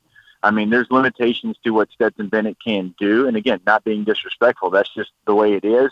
But he got the most out of what Stetson Bennett could give you. And that's what a great coordinator does. Like, anybody can sign up for, the team that's got 3 first-round receivers, a second-round running back, and a, future first-round pick at quarterback and go out there and be successful. It's, okay, what do I have? How can I get the most out of it? How do I make this talent go to the absolute peak of what it can get to? Well, if you think about it, he got that from Stetson Bennett over the last couple of years, and every year he got better as well. So there's a development part of it as well. And so for me, like, you might, like, if you don't know maybe the SEC, if you don't look at the league, like, you might just assume because he was at Georgia that he had the top talent at every position, which he did in some positions, but not at key positions on offense. I'm going to go back to receiver. I'm going to go to quarterback. They kind of rotated running backs there. A lot of that talent that Georgia's had over the last 2 years has been on the other side of the ball. And so I think the job that Todd Monken did wasn't because he's got all the Jimmies and Joes. It was more to do with how he was coming up with the scheme, creating those mismatches for the guys that he did have that were dudes on the offensive side of the football. He is Jacob Hester, former NFL LSU wide receiver. He's with us here on GCR. Jacob, with that in mind, the Ravens don't have a lot at the wide receiver position, right? Like Rashad Bateman, if he's healthy, we think highly of. But outside of that, there's mostly nothing. I'm not trying to be disrespectful, but there's nobody else that's a proven NFL wide receiver that's on the roster. We think they'll try to do something to upgrade that this offseason. But one of the things that's been a complaint in recent years, and maybe almost for most of the franchise's history, is their inability to develop wide receivers, that they don't regularly take guys and turn them into quality players. Given that you're a wide receiver and you were around Todd Monken, what should we know about his ability to develop wide receivers and maybe get more of guys that aren't necessarily first-round picks? Yeah, well, I would kind of go to the portion of when he's, had a chance to coach receivers that they had the talent, and how do you get the most out of him when he was at LSU? Like, he did that. He turned guys that, were not the highest recruited guys in the first-round picks at that position. And so he can develop those players. But also, I'd go back to it, like, you don't necessarily have to go spend all this money in draft capital on free agent receivers and draftable receivers. Like, he's somebody that he's going to take a look at what you have and he's going to make the most out of it. Like, you have a really good tight end, an elite tight end in Baltimore. Well, he just had that at Georgia, and he became one of the most explosive players in college football. So you have a skill set at a position that he knows how to get the most out of. So yeah, you want to go add, and maybe you add in the second, third round of the draft, and that's fine, but you don't have to go spend crazy money at that position, because he has shown you that he will come up with a game plan that can be successful. And again, that's what great coordinators do. Yeah, you want to get them the best possible players, but hey, in the NFL, there's a salary cap. There's limitations. Here's what we have. Go out there and make the most out of it. And if you can figure out the piece at quarterback, obviously you have one of the most dynamic players in the NFL. You bring him back and you pair it with a piece here or there, then yeah, we're talking about an offense that doesn't have to have wholesale changes in the receiver room. Yeah, Jacob, it's so you know this now as a talk show host. Like, it is so difficult for us in Baltimore right now talking about Lamar Jackson. Like, we are so nervous about the Ravens might be fumbling the bag on the greatest quarterback they've ever had. No, it's a very difficult conversation to have. Hey, with that in mind, as we talk about wide receivers, of course, you're down there. Kayshon Boutte is a really interesting name to me. Everybody keeps trying to downplay this class of wide receivers, but it feels like every time somebody tries to downplay this class of wide receivers, to me, they end up being like absolute rock stars in every class. Like a few years ago, the Ravens took Hollywood Brown, who was the first receiver off the board, and then all that was after that was like Deebo Samuel, DK Metcalf, Terry McLaurin, A.J. Brown. It turned out to be like a wildly great class of wide receivers that everybody was talking down. I like some of these receivers, but Boutte's interesting to me if the Njigbas, if the the Addisons, the Johnstons are either off the board or not seen as a fit. What should we know about Kayshon Boutte? All right, so for Kayshon, obviously, there's been a lot of up and downs in his career. He's been a star as a freshman, where he set the single-game SEC record with over 300 yards receiving in a game. Like, he's had big moments. Now, obviously, there's been some struggles as well, trying to stay healthy, trying to stay on the field. Before he got hurt his sophomore year, I mean, he was going as well as any receiver in the country. I was like 5 feet away from him at the Kentucky game where he hurts himself. I mean, you could tell immediately it was going to be one of those year-ending deals. And then this year, obviously, there was rumors in the transfer portal. Was he going to go somewhere else because of an NIL deal? And, offensively, they were breaking in a new coaching staff, and they were trying to figure out what the best position for him was. For me, him in the slot is where he's the best. He's somebody that really does go with the intermediate routes, run after catch ability, I think is elite. And you just assumed, I think, a new coaching staff, hey, let's put him out wide at X, let's put him out there and let him go one-on-one with those corners. Well, that's just not his strong suit. His strong suit is actually inside. And so I think you have to understand, his abilities, but there's a lot of ability there if you get him in the right positions. And so I still think he's a pro. He's a Sunday player. I think he'll have a nice NFL career. Yeah, his stock's down a little bit, but remember the things that you loved about him in scouting his freshman, his sophomore year, those things are still there, and they started to figure that out towards the end of the year. So I still think he's a very capable receiver. He's a Sunday player again, as I said, and he'll play for a long time. So he's definitely an interesting prospect. I'll tell you this, though, covering the Senior Bowl, I was there all week with SiriusXM, and so we get a chance to see practice and see different guys maybe that we don't have the biggest book on because the Senior Bowl does a great job. Maybe it's a guy with injuries. Maybe it's a guy that was in the wrong offense, whatever the case might be. Watch out for Stanford receiver Michael Wilson. He's not a guy that maybe is on everybody's draft as far as a top 3 receiver. Okay. He was by far the most impressive receiver down in Mobile. He dealt with injuries at Stanford, and that's a guy that if you can get him in the middle portion of the draft, it's going to be a steal. There wasn't a defensive back at the Senior Bowl that could cover him. He consistently made plays in 1-on-1, 7-on-7, tight red zone area where it's hard for a receiver to make a play sometimes in 7-on-7. So, yeah, Kayshon Boutte, I think, is going to be an NFL guy. He's going to thrive and have a long career, but look out for Michael Wilson from Stanford. I love that, man. I am absolutely going to start spending more time thinking about Michael Wilson now. Hey, before I let you go, if I could, I assume that, you do a lot of, there's a lot of Saints fans down where you are. Can I just ask you hypothetically, if Saints fans were told, hey, right now you could have Lamar Jackson, but it would cost a fully guaranteed 5-year, $250 million contract, what would the response be down there? I think every Saints fan would pull their hamstring running as fast as they could to Baltimore to pick him up themselves to bring him back to New Orleans. That's what I thought the answer would be. That I mean, you have to think right now, and I do a local show as well, and we're on New Orleans. They're talking about giving Derek Carr like $38 million a year, which I can't wrap my head around right now. You had a quarterback in Andy Dalton who you pay $3 million a year, who had the 9th best quarterback rating in the NFL, and you're going to pay Derek Carr, who had the 24th best quarterback rating, $38 million per year. So they are quarterback starving in New Orleans. In Baltimore, you have a generational guy. You do whatever, and I mean whatever you can to keep that guy in Baltimore the rest of his career. Brother, we could not agree more about this topic. And I am telling you, when you like the way that I laugh because I hear the same, I hear it from Ravens fans. We'll just go get Derek Carr. I'm like, what? Am I taking? Did you watch the Super Bowl on Sunday? Do you see what it takes? Right. Do you have any clue of how difficult it is to win a Super Bowl right now in a world where Pat Mahomes exists? Like, my God. In a conference in which you've got Joe Burrow, you've got Mahomes, you've got Allen, you've got Trevor Lawrence Herbert, looks pretty good. Trevor Lawrence looks really good. You got to have a signal caller that's a dude, not just a guy. Bro, we could not agree even a little bit more about this particular topic. It is nuts to me. At Jacob Hester 18 is how you follow him on Twitter. What all can I plug for you, my friends? Oh, look, I do Off Campus every single day on SiriusXM College Sports Radio Channel 84. We are the drive time show, so we are 3 to 6 Eastern time every single day, and we talk it all. We go coast to coast. We go from the SEC, the Pac-12, to the Big Ten, and everywhere in between, and every sport as well. We are big baseball, softball fans on Off Campus as well, so you can catch us every day on Channel 84. We are actually quite excited about University of Maryland baseball around here, the number 13 team in the country going into the season. Should be. We are very excited about them.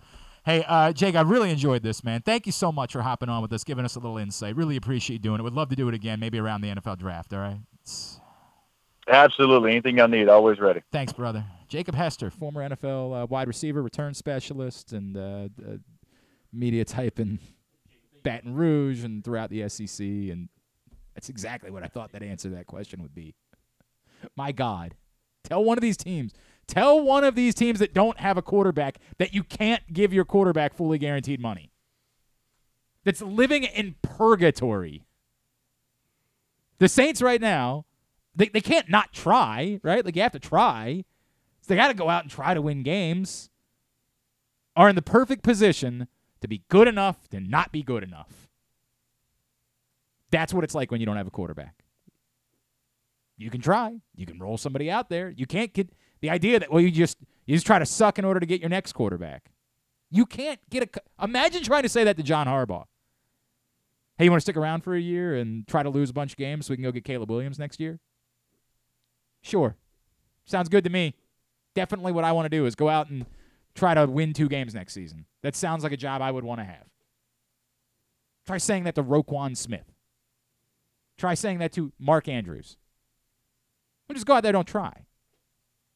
Just, throw the season so you can get Caleb Williams. Sure. That'll go over well. By the way, Trevor Lawrence was thought of as to be the most pro-ready prospect of all. It took him 2 years. So imagine a scenario where you stink, then you try to draft a quarterback, and it takes that guy 2 years. And so what, you're just giving up on 3 years? Because, again, you didn't want to give fully guaranteed money because that would create a scenario where you might have a year of awkwardness if a disaster happens. Do you understand how stupid this sounds? Like, do you get it? You got to be willing to think about the next thing. You're obsessing over he missed December. Fine. Now think about the next thing. It's what I always say in these situations. What's the next thought? Put everything on the table. We waste so much time in corporate America because we negotiate. We all know where we feel. Now let's get to it. How does this end up working out? Skip all the BS. Why did we figure out that we could all work, away from the office? Because we realized we were doing a lot of BS, right? Like, we realized we were doing a lot of nonsense that we didn't need to do. And the moment we weren't in office anymore, we were like, hey, we can still be pretty productive here. Because we cut through the BS. Cut through the BS. You want to obsess over he didn't play in December. Great. Now what's the next step? Get the guy who never plays in December and Derek Carr.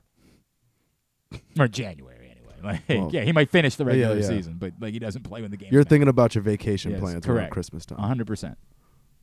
Like that's what we're talking about. That's what you're dealing with. And that's why in New Orleans they'd say, "Oh my God, please tell me there's a scenario where we could pay a fully guaranteed contract to Lamar Jackson, because if we don't have him, we're effed." We'll come back in. I'm sorry. I don't want to keep doing this every day, but it's what we got. This is what we're doing. It's crazy.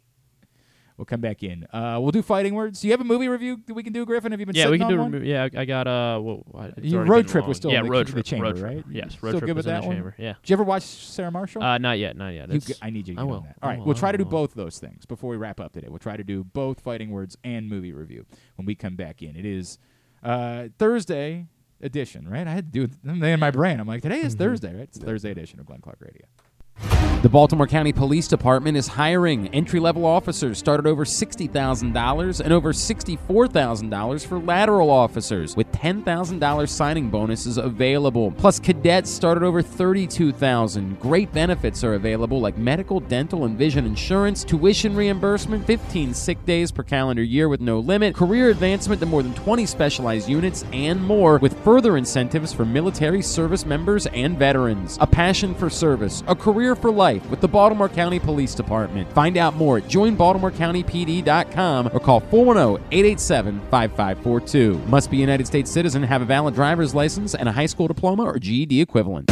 The latest edition of Press Box is available now. On the cover, Luke Jackson profiles Orioles phenom Gunnar Henderson, breaking down how he was able to become the top prospect in baseball at such a young age and what could be next in his first full MLB season. Also inside, we meet lacrosse players from the men's and women's college programs across the state, and Bo Smoka breaks down another year of wide receiver issues for the Ravens. Press Box is available for free at over 500 area locations, including 60 Royal Farm stores, and you can always find the entire edition, as well as the best daily coverage of the Orioles, Ravens, and Terps at PressBoxOnline.com. There's something for everyone this February at Laurel Park. Come watch live horse racing every Friday through Sunday and join us on Saturday, February 18th for the Winter Stakes Spectacular, featuring 6 stakes races and $900,000 in purses, including the General George and Barbara Fritchie Stakes. The fun doesn't stop there. Stick around for our Winter Mardi Gras celebration with live music, delicious food and drinks, and a carnival atmosphere. Plus, don't miss out on President's Day holiday racing on Monday, February 20th. Visit laurelpark.com for more info. That's laurelpark.com for more. See you at the track. That first sip. That first bite. Start your day off right with a delicious breakfast at Royal Farms. Choose from a fantastic selection of fresh Royal Farms breakfast sandwiches and top it off with a rich hot cup of the freshest coffee in the world. At Royal Farms, breakfast is available day and night. It's the freshest breakfast in the world. Real fresh, real fast. Royal Farms.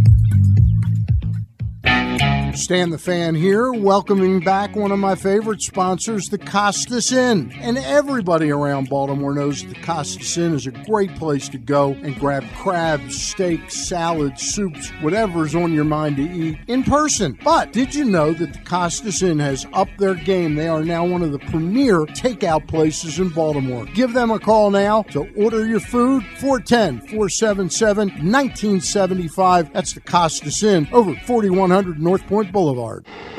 Check out PressBoxOnline.com every day to find daily winners and betting advice from Jeremy Kahn. And if you want some advice about life decisions that you probably shouldn't make, here's Glenn Clark. Back in here on GCR, we continue along on a Thursday edition of the program. Yes, football season is over, but there is still so much to bet on this weekend. Huge events, the Daytona 500, the NBA All-Star festivities are on the way. And don't forget, we're only a few weeks away from March Madness. So, take advantage. Right now, if you go sign up with DraftKings and bet $500. $500. Yeah. And if you want to bet $500, bet $500. I don't think it's going to change the number in free bets that you're going to get. Bet $5, you get $200 worth of free bets. You don't have to use those now. you could save those for the NCAA tournament. So sign up today and have $200 worth of bets in the chamber for when you're sitting there on Thursday and Friday of NCAA tournament week wanting to bet on everything because you're just watching a festival of basketball. Sound like a plan? Seems pretty good to me. Go to PressBoxOnline.com/offers and get signed up right now. Did we attempt to rework an open for Fight Words?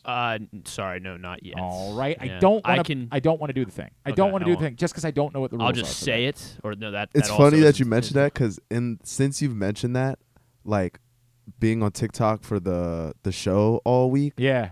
Like, by the way, I've heard the sound the Michael Buffer sound over and over and over again. I don't know what the rules. It might be fine. It might be that like on TikTok or on social. Yeah, apparently TikTok you can do whatever you want. I'm telling you, on radio, like I get an email. I might be able to pull it up. I get an email every year from Odyssey reminding us that we can't do the Let's Get Ready to. So roll. all I know about Bruce specifically is like he'll like not necessarily contract himself, but he'll like sell him like doing should we get a cameo? The line. We could pay for a cameo. Yeah, you have to pay like. Do we get it in perpetuity at that point? Yeah, like, I think so. I mean, I think. Yeah, do like we? he pays like a rate for you to like. Yeah, I've seen people like celebrities. him, like announce like breakups, like. Yeah. And it's over. Okay, that's pretty great. That's pretty great. I mean, if we can get that, I just don't know, man. That's all. I just don't know what the rules are, and so I don't want to get us in trouble. That's all it is. So we'll work on something. I need you to spend this week, come up with another concept for Fighting Words, all right? All right. Prince Charles is our resident fight fan. Well, I guess Griffin's a fight fan, too. Yeah. But Prince Charles came up with the idea for Fighting Words, giving us the biggest stories from the week in the world of boxing and MMA. What is it that you are leading off with this week? All right, I will lead off with a recap of the big pay-per-view that wrapped up in Perth, Australia this past weekend. Just quickly run through some of the results. Islam Makhachev defeated Volkanovski. Unanimous decision. Scorecards. Any controversy there at all? No. We'll get into it. Yeah. Okay. All right. Yeah. On my end, I don't think there's any controversy. 48-47, 48-47, and 49-46. So 2 3-2s and 1 4-1. We can just go right into that controversy. I have it down on the below judging in the main event. It's very split. I think what it comes down to is how fans watch fights. If you're a fan that watches fights as like a mixed martial arts fan and you appreciate all the different techniques, it seems like you more lean towards Makhachev winning that fight. Okay. If you're a fan that likes the knockouts, the atmosphere, the energy, you saw what Volkanovski did. Are there in front of his home crowd? Are there power stats for the fight? Like I know that like how many strikes and stuff. Yeah. But isn't there a difference between like strikes and then power strikes? Isn't there like significant strikes and like total strikes? Right. Volk I think outlanded him, but Islam had control, like ground control, in almost every round, if not every round. I was fine with the way it was scored. I thought Volk clearly won 2 rounds. I didn't watch the fight. All right, Yeah. I admitted to you guys like this just wasn't the one for me. Right, like that's where I was. Where the strikes were at 57 out of 95 for significant strikes for Islam, opposed to Volk's 70 to 143. Right. 70 out of 160 total strikes. It was fairly 95. even. It was probably the ground control that gave the nod. But it was a lot of. Were there any takedowns? Yes, Islam was the only one that landed a takedown. Okay. Yeah. But it was a lot of chain wrestling and grappling, as opposed to Islam. What he's done to a lot of other opponents, but just holding them it sounds like down. you're saying the crowd was into it. Oh yeah. Well, whereas usually the crowd is not into it. It wasn't like the kind of thought with Islam is that he's just going to wear you down, and as the fight goes on, Volk was he looked like the fresher fighter after round 5. Like he won round 5. Yeah. It just wasn't enough on the scorecards.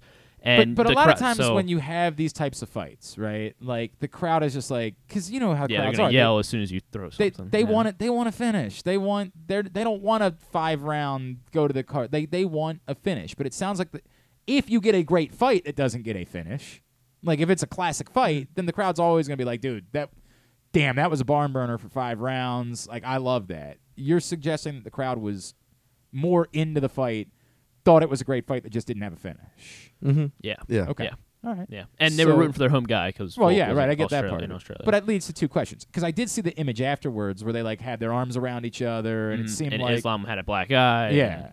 Yeah. is there the likelihood that they're going to do it again?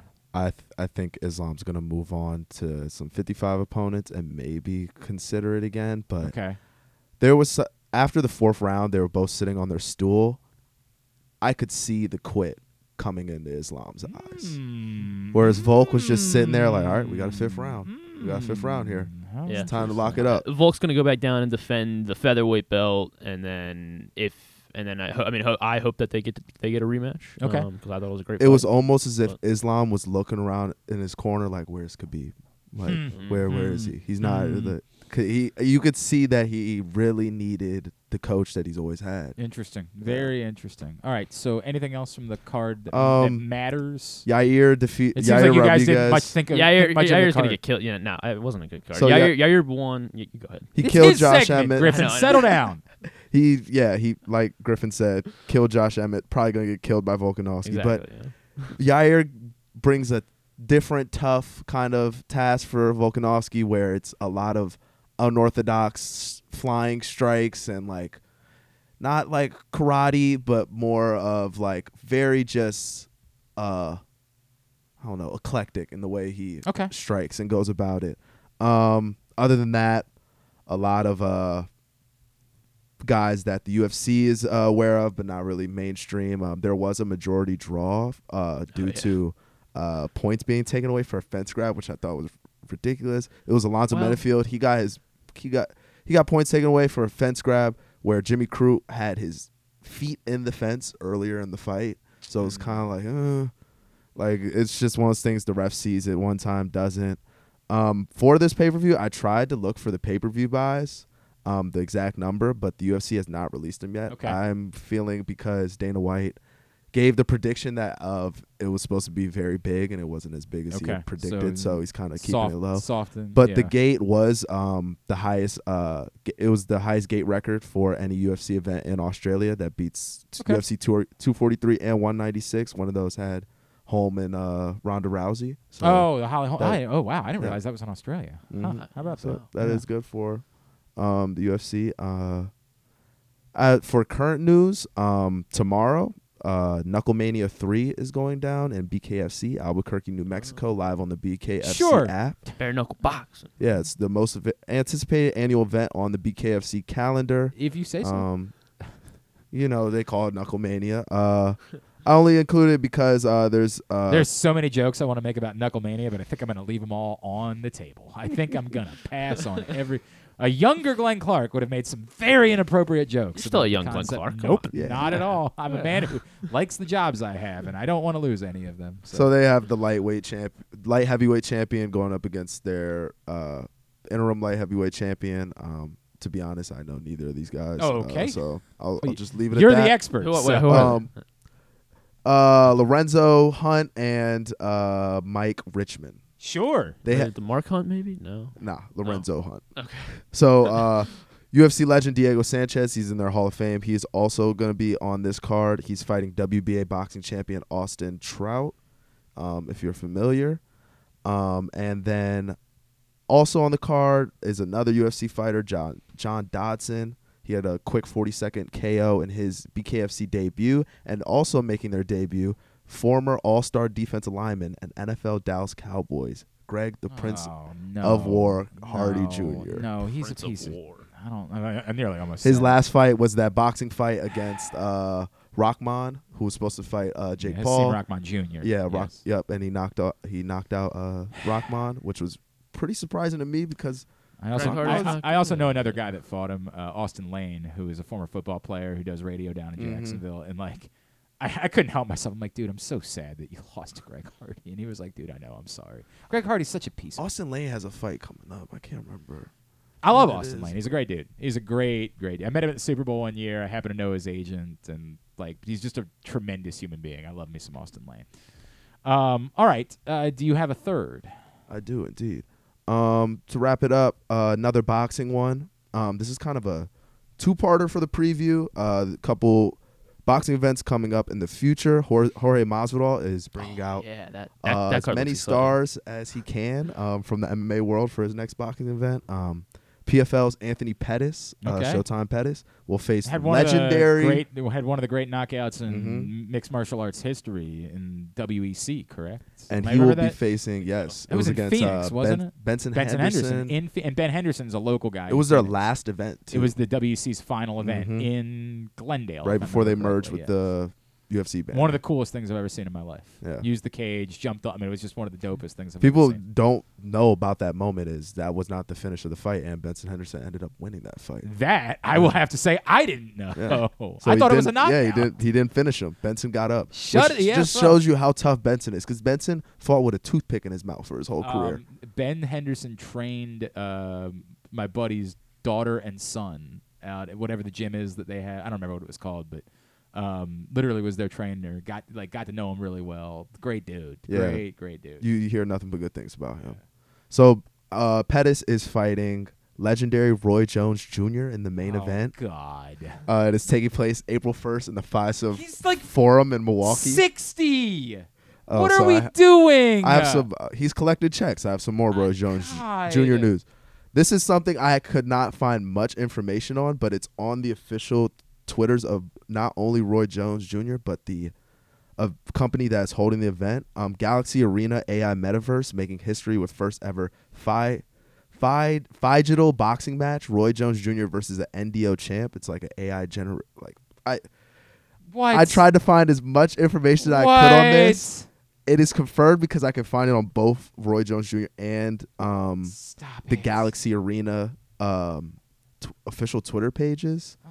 The Galaxy Tower Roy is Jones Jr. by the way is 54. Yes. Yeah, I'm not even gonna try to explain this. This is. You know what? I don't want to know. I don't want to know. This Either way. I hate it. The Game Bread boxing card. I just want to make it. I want to make it. No, That is a no, it separate doesn't. event from the Game No, it Bread. doesn't. Wait, what's the Game Bread card? So the rest of the Game Bread is rounding out the card. Vitor Belfort will face Jacare Souza, and Jose Aldo will face Jeremy Stevens. I think These that are would be a in very Wait, good Jeremy fight. Stevens, the tight end. Jeremy Stevens, he was in the UFC. He was a featherweight and lightweight. And then but these are who the heck?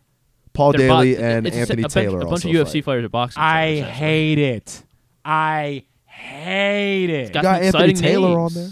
God. I hate what happened to this sport. I hate it. Now, that being said, there is actually you kind of missed this week. There is like real significant news within boxing that like locally is important, which is that we don't know if the Gervonta Davis fight is happening now in April or not. I wanted to, There's that's a- been kind of rumbling, and I wasn't But sure whether to really save it or not. Over the weekend, really percolated. Also, apparently, Gervonta Davis showed up in a wheelchair at the Super Bowl. Like, I don't know what to make of that at all.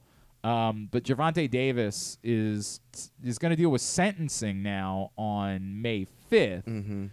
And so there's a very small window here to make sure you get this fight in. The fight had been agreed to with Ryan Garcia for April 15th, but the contract is still not signed. It's not signed And we're because 2 months away. I think the plan was for them to both get tune-up fights. Well, Gervonta got his tune-up He fight. completed his, and Ryan never kind of put the pieces together to complete his. You're running out of time for Yeah. that. Like, you can't wait any longer. We don't know what's going to happen after Gervonta Davis gets sentenced. So We it's don't know. now looking like Ryan's going to have his tune-up fight around that time in April, and they're going to probably have to wait till summer.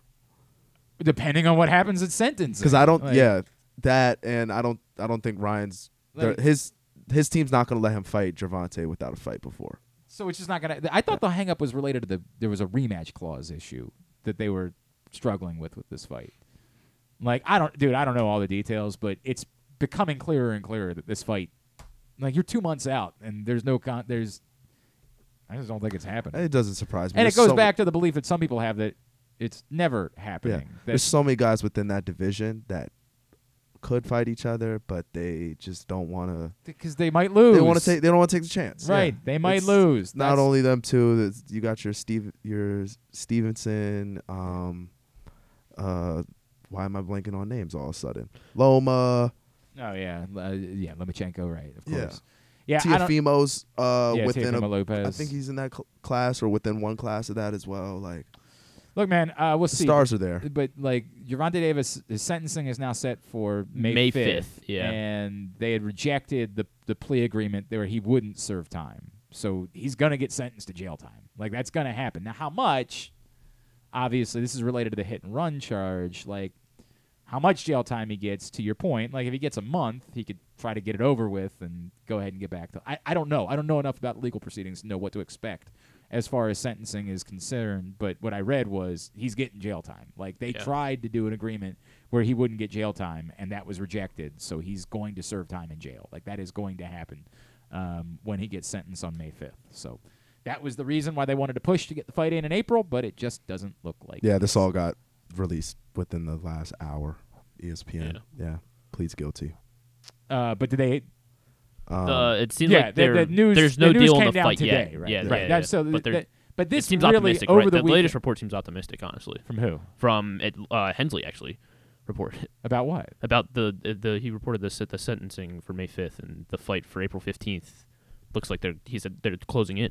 Oh, but that could just be Jamison Hensley because he doesn't really know all the details. Like the ESPN said, "Hey, please go over and cover this for us," and like. I mean, I like Jamison and all. Don't get me wrong, but like he doesn't know the inner workings of what's going on in boxing.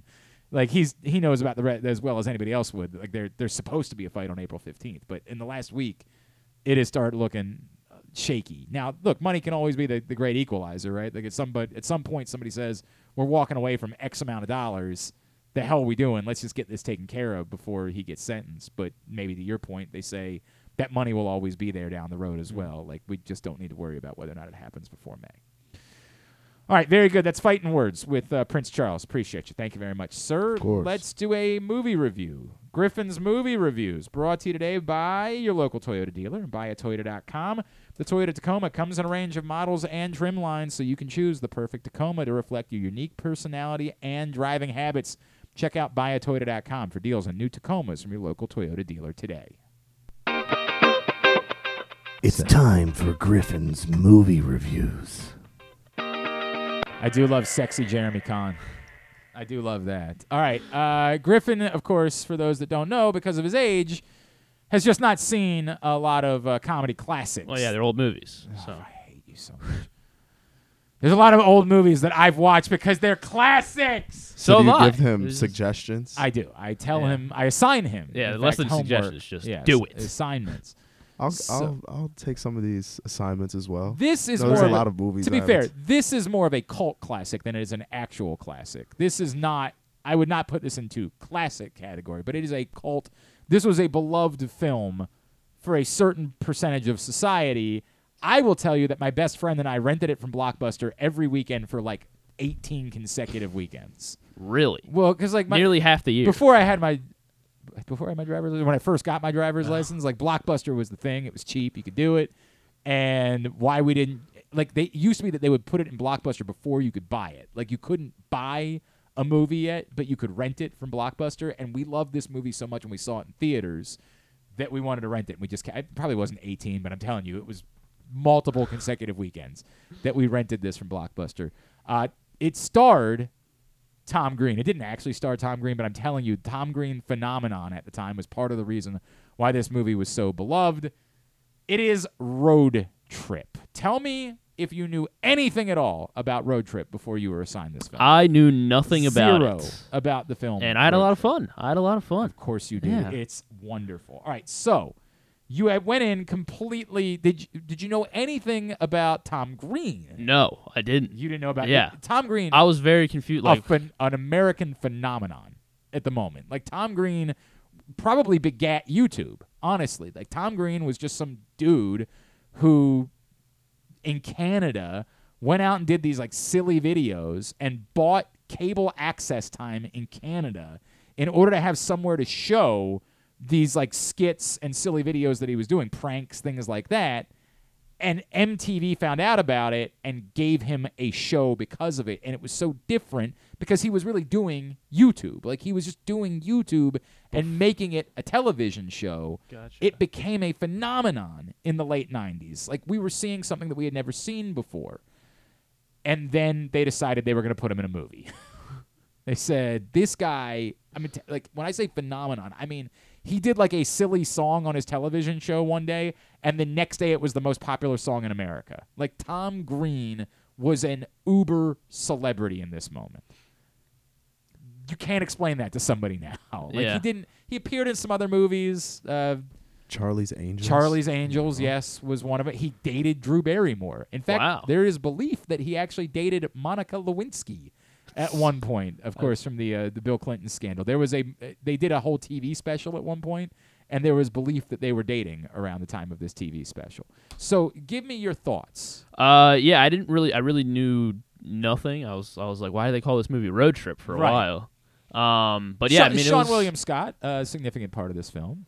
Sean William Scott. Wait, he was the? He was one of the guys, right? He was the guy. He enjoyed getting the. He liked the prostate exam maybe a little bit too much. Andy Dick is the motel. Yeah, that was a cameo from Andy Dick a little bit later on in the film. Just a random. Yes, it's a very random group of names. Yeah, I'm trying to go through. So it was interesting because Ithaca College was like a school that I was looking at before. How about that? Well, because they had like a specific sports media major, and I was like, oh, this is perfect. Was for everybody that can't get into Syracuse to go to Ithaca? Yeah, I guess so. But then I was like, well, it's out of state. It's like private, it's and gonna I be was like like $70,000 a year. Right, I guess I'll stick with the Maryland State School. Yeah. But yeah, so I was like, oh, Ithaca, that's interesting. How about that? That's funny. Yes, the movie starts with a tour of Ithaca College that Tom Green is giving. Right. And it leads to him. Yeah, Barry, correct. It leads to him telling a story, which is the actual movie. Right. So that was it was I mean, I don't even know like where to start because it is kind of all over the place, and I think everything was very funny. Romp is what it is. It's a romp. It is like every layer of it gets more wonderful than the next. Him singing if you're a Capitals fan, correct? I mean, are you Fane as a Capitals fan? Yeah. They have famously used the "Unleash the Fury" as like a rallying cry at Capitals games over the years. Gotcha. There's a scene. Is that the snake scene? It's where he's trying to get him to eat him. Unleash the Fury! And the Capitals use that. They put it up on their screen. 23 years later, they put it up when they're trying to get the team fired up in big moments in a game. They use "Unleash the Fury" in order to do it. It was a big rallying cry during their Stanley Cup run. Yeah, so Barry's giving the tour, and so it's about Josh trying to maintain his long term. Breckin Meyer, who was always like the perfect. Like, he never really became a star in any way, but he's in about 1 million things from that era of time where he's like. He was in the Garfield movie. Okay, there's Apparently. that. I don't know anything about that. He's like just Rat Race that I've seen recently. Rat Race is awesome. That's on Rat Netflix, Race is tremendous. Yeah, But he was in a bunch of things around that time where he played essentially the same sort of nondescript white guy. Like, that was his role. Like, it just seems like he's Cuba's nondescript white guy. He's in Rebound as well with Cuba. I didn't know he was in. I did not know that. He was just he was good looking, but not very good looking. He was not particularly. He was perfect for the character that they needed him to be in this film, which is what the film is centered around, but not really the purpose for the comedy in this film. He was both the leading role, but the straight man in Road Trip. Yeah. So he thinks his girlfriend, I guess, is breaking up with him or cheating on him. Yes. At least that's what everybody convinces him Correct. of. So he hooks up with another girl. It was very lovely. It was very God, I can't remember her name. Amy Smart, was that who the one girl was? Yes, Amy Smart played Beth, and then his girlfriend was Rachel Blanchard. I don't know if she did anything else. Yes, Rachel Blanchard. What else was she in? Yeah, I don't know. She was in Clueless with not the movie, the TV show. Oh, that. Yes, okay, yes. so separate. She played the Alicia Silverstone character in the TV. Don't ask me why I know that. She was on Snakes on a Plane. Well, okay, that's a classic. That's a great film. Anyway, I'm sorry. We're gonna we still gotta take another commercial break. So he shoots videos for his long distance girlfriend who goes to school in Austin, like diary types of videos. Yeah. Because remember, this predates the internet. This predates, you being able to talk or there's no FaceTime. There's no anything like that. So he would like, "Hey, beautiful, love you," in their long distance relationship. Mail these VCRs. I know this sounds insane. I understand what it sounds like. But that was not, that's the part that might be difficult to hold up today. But in 2000, that was all about right. So Amy Smart videos them, because she sees the camera, so she videos them hooking up. Yes, they make a sex tape. Yeah, and so Josh is like, he's late for class, so he tells his friends, "Hey, mail that tape for me," referring to the one that's not Charles. referring to the one that's not it's a great film. That's great not film. the at-home porno. Yes. And so he mails the tape, and then he tells his friends, "Oh yeah, I hooked up last night." They're like, "No, you didn't." He's like, "Well, I got proof." Yeah. And then you realize he doesn't. Well, not with him. He sent the wrong tape. Yes. The sex tape ended up being sent to his girlfriend. He has the tape of him being boring, like singing a song with his guitar or whatever, like something stupid for his girlfriend. And so it becomes Road Trip because they have to. The obvious solution: you get a car and drive to Austin. Oh, well, it helps out, of course, that Amy, her grandfather, passed away. Yes, so she's not in Austin. She went home. Yes. So he's like, oh, I've got time to try to get to Texas, confiscate the tape, so she never sees it. Mm-hmm. Yes. And everything, it's everything you want in a comedic romp from that point. Like, it's sort of, the other movies have attempted the road trip concept. They just sort of laid it on thick by calling the movie Road Trip. Like, by just acknowledging what you're going to get is just pure chicanery for the next hour and a half. Kyle's the nerd dweeb. The virgin. Yeah. But whose parents have a little bit of money, so that's how they're funding this trip. Yes. There is, I don't want to give everything away because I do think that if you have not seen Road Trip, I'm telling you, it's worth the view. There is a scene where they are told that they can spend the night on this road trip at a fraternity house. So their Jewish friend. Yes. And they end up walking into a very different type of fraternity. Right. It's a historically black it's fraternity. So great. It is so great. And they fit right in. I'm telling you, there are so many, like, is there a line from the film that you could find yourself repeating at some point? Because there's a few for me. Let me see. That I've never escaped from. What lines am I thinking of? I boinked her. I boinked her. What? When he's going over all the animals, and what did he say? The bird goes. Oh yeah, but right, yeah. Caw. Oh, the song, and he's like, and it's sad. I do love that. So Barry has to feed the snake, which he is obsessed with. This is the Tom Green character, yes. and this is why Tom Green is really the star of the film. He's not even on the road trip. But yet he is a significant portion of the film because they played up Tom Green. The other, God, I wish I could remember. Horatio Sands from Saturday Night Live. Oh yeah, and he has a cameo. He's a waiter. I don't want to don't give it away. Okay. Don't give it away because again, people might want to watch the film. There is a line that he's like after he brings back, he has manipulated the food that he serves, and he brings it back. And DJ Qualls, who plays the virgin character, essentially imagine. Oh God! What the hell? Christopher Mintz-Plasse from Superbad. Like, imagine that character, essentially, just from a few years earlier, right? Like, that's DJ Qualls' character is supposed to be essentially the same as McLovin, right? Like, it's that type of character. It's a virgin. It's a, someone who's sheltered. It's someone who's awkward. It's all of those things, and like the comedic relief for the rest of the group. Yeah. Very much. Yes. Very much where they go for a lot of the comedy in this film. And I wish I could remember what he says. What he says after he takes a bite of the French toast is something like, she's like, it's good. It's really good. And I swear to God, I would say that for, like every day. It's really good. It's really good. Glad he fixed it. Years. Such a wonderful film. The Socrates, he's the Vince McMahon of philosophy. Yes, correct. Yeah. Correct. The RA character, the douchebag. The TA character. Yes. Thank you. The TA character. I don't remember who it was. Just wonderful. Like such a douchebag. You rooted so hard against Anthony him. Rapp. I don't know anything about what Anthony Rapp did with the rest of his life. He was in Twister? If you say so. Oh yeah. Oh my God. I can actually even picture him in Twister now. He was one of the Storm Chasers. 100% he was in Twister. Wow. I've never done the math. That was the same guy. Holy crap. I just learned something today. How about that?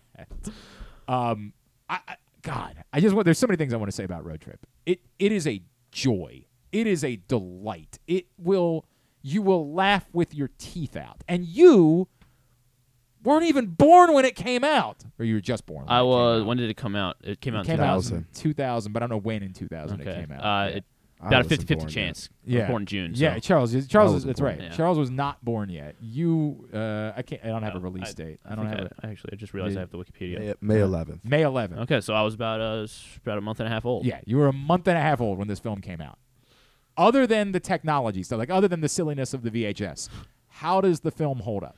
I think it holds up pretty good because you got Tom Green essentially just telling the story, and he just carries it. And I just think the road and trip. then the guys do enough. You bring on up their own. You bring up Rat Race. Rat Race is a play on a few different old. Like I can't remember. There's a name for this type of film where like it's a competition, but the concept of being on a road trip, the concept of stumbling into things, is a movie trope that has existed for eternity. Like there have been a million movies that use that to supply comedy. And Tommy Boy. You know what? Tommy Boy is it's not the entirety of it, right, but so much of the plot of Tommy Boy relies on the concept of put these two guys together in a car and have them stumble into hilarity as they're out there. Well, like for like past generations, I know like the Lampoon Vacations were always National like, Lampoon's Vacation, 100%. Like Christmas like European Vacation was also kind of in a car traveling. Christmas Vacation, of course, was centered in a house. Yeah. But yeah, like Planes, Trains, and Automobiles. Obviously, that's the play, right? Like you're just trying to put them into different situations where you can deliver very funny concepts, and God, does it deliver! God, I forgot Tom Green sends Beth to the wrong. Oh college. right, Yeah. Boston. Yeah. Oh my God, I love this film. All right, what is on a scale of 1 to 10? I'll probably give it. How many Griffin? What did we decide we were going to give? How many? I don't know. Did we decide on something? I thought we had something for this. It's just been too long since we've Griffin done a rate. movie Yeah. How many Tom Brady thirst traps are we giving it on a scale of 1 to 10? I guess 8. I got to be honest with you, I'm disappointed by that grade. I have very high. I mean, it's excellent length. Only an hour and a half. Yep.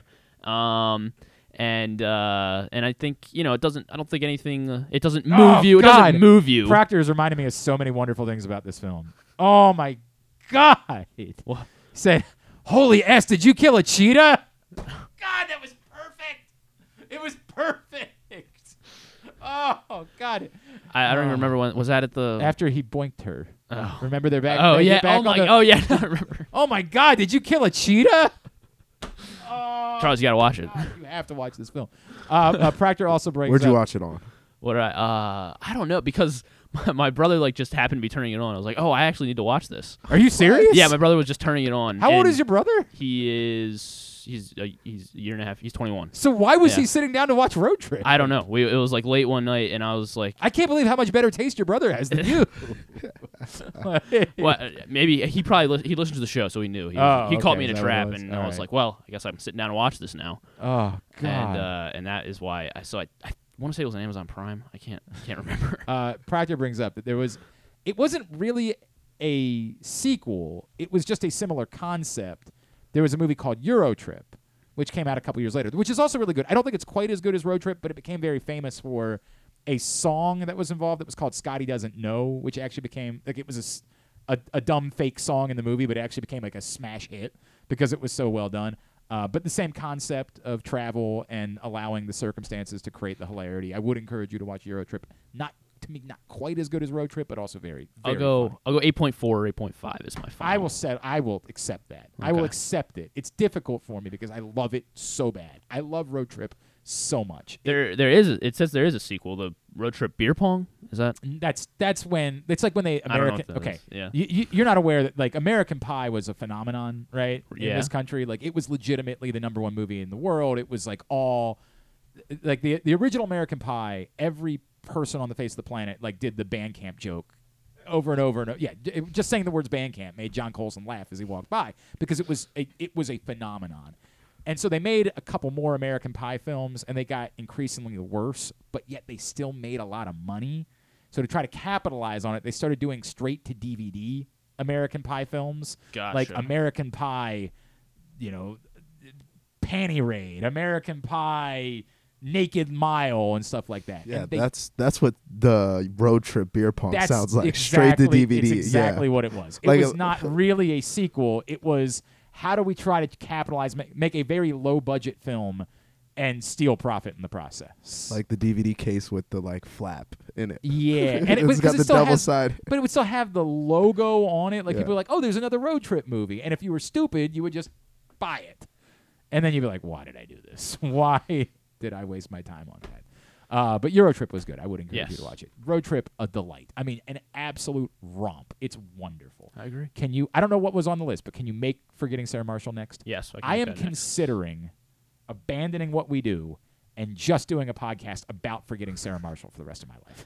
You think there's enough in that we could? Absolutely. Okay. I recently watched it again, and I was reminded to me that I think we'll talk about it after you watch it. I don't want to waste it. Sounds but good. you're not mad about. You're glad that you had Road Trip in your life. Yeah. Road Trip was great. Makes me very happy. That makes me very. Oh, I'm very good happy. for this one. I've seen this recently. Which one? The Forgetting Sarah Marshall's. Yeah. Oh my God, it's a delight. Good, yeah. It's a delight, right? And I'm really glad. Charles, watch Road Trip. It's I'll watch laugh out loud. And they just don't make movies like this anymore. They don't invest in the comedy genre the same way any longer. Yeah, you're gonna Forgetting Sarah Marshall. Dude, you're gonna Bill love, Hader, Jonah Hill. You're gonna Yeah. love Forgetting Sarah Marshall. It's Love Bill Hader. such a Jonah Hill plays like a side character in his yet. Yeah.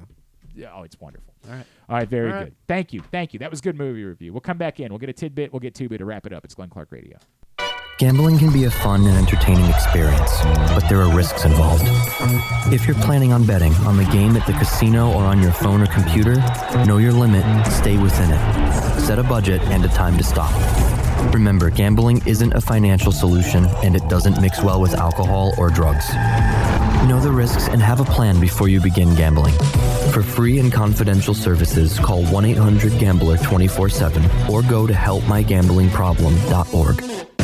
The latest edition of Press Box is available now. On the cover, Luke Jackson profiles Orioles phenom Gunnar Henderson, breaking down how he was able to become the top prospect in baseball at such a young age, and what could be next in his first full MLB season. Also inside, we meet lacrosse players from the men's and women's college programs across the state, and Bo Smoka breaks down another year of wide receiver issues for the Ravens. Press Box is available for free at over 500 area locations, including 60 Royal Farm stores, and you can always find the entire edition, as well as the best daily coverage of the Orioles, Ravens, and Terps at PressBoxOnline.com. That first sip. That first bite. Start your day off right with a delicious breakfast at Royal Farms. Choose from a fantastic selection of fresh Royal Farms breakfast sandwiches and top it off with a rich hot cup of the freshest coffee in the world. At Royal Farms, breakfast is available day and night. It's the freshest breakfast in the world.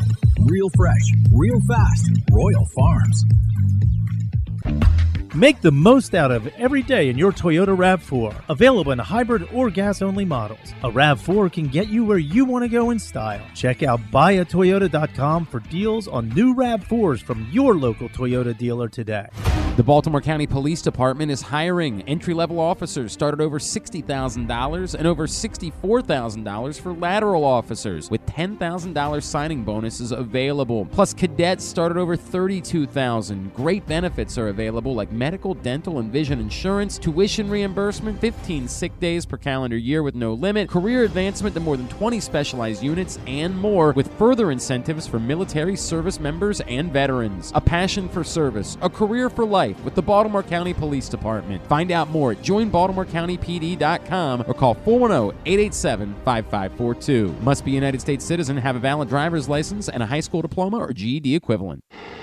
If you miss anything on the show, don't forget that you can watch full episodes at youtube.com/pressboxonline, and you can download podcasts on Apple, iTunes, Amazon, and Grindr. Wait, did I say Grindr? I don't think that you would find it on Grindr. Not that I know what's on Grindr or anything, I swear. On second thought, you know what? I don't care what you think. Here's Glenn. All right, back in here. We gotta fly through this to wind down. I got caught up. We've been sitting on a movie review for like 6 weeks, so we had to knock one out today. All right, let's quickly. Today's show is also brought to you by PressBoxOnline.com/offers. Yes, football season's over, but still plenty of things to bet on. And why do it with your money when you can do it with someone else's money? And there are so many free bet offers available. Perhaps you signed up with like DraftKings, but you've never signed up with BetMGM or Barstool. You're leaving money on the table. But you got to go to PressBoxOnline.com/offers right now in order to get signed up. Tidbit is brought to you by the print issue of Pressbox, which is available right now for free at your neighborhood Royal Farms with Gunnar Henderson on the cover. Go get it today. Special college lacrosse section as you meet players from around the state in this issue. Bo Smolka on the Ravens wide receiver picture. It's all in there. The print issue of Pressbox available right now. All right, this one's from John Goodman Hoops, college basketball writer. Jeff Goodman? John. I thought it was John. I don't know who John Goodman.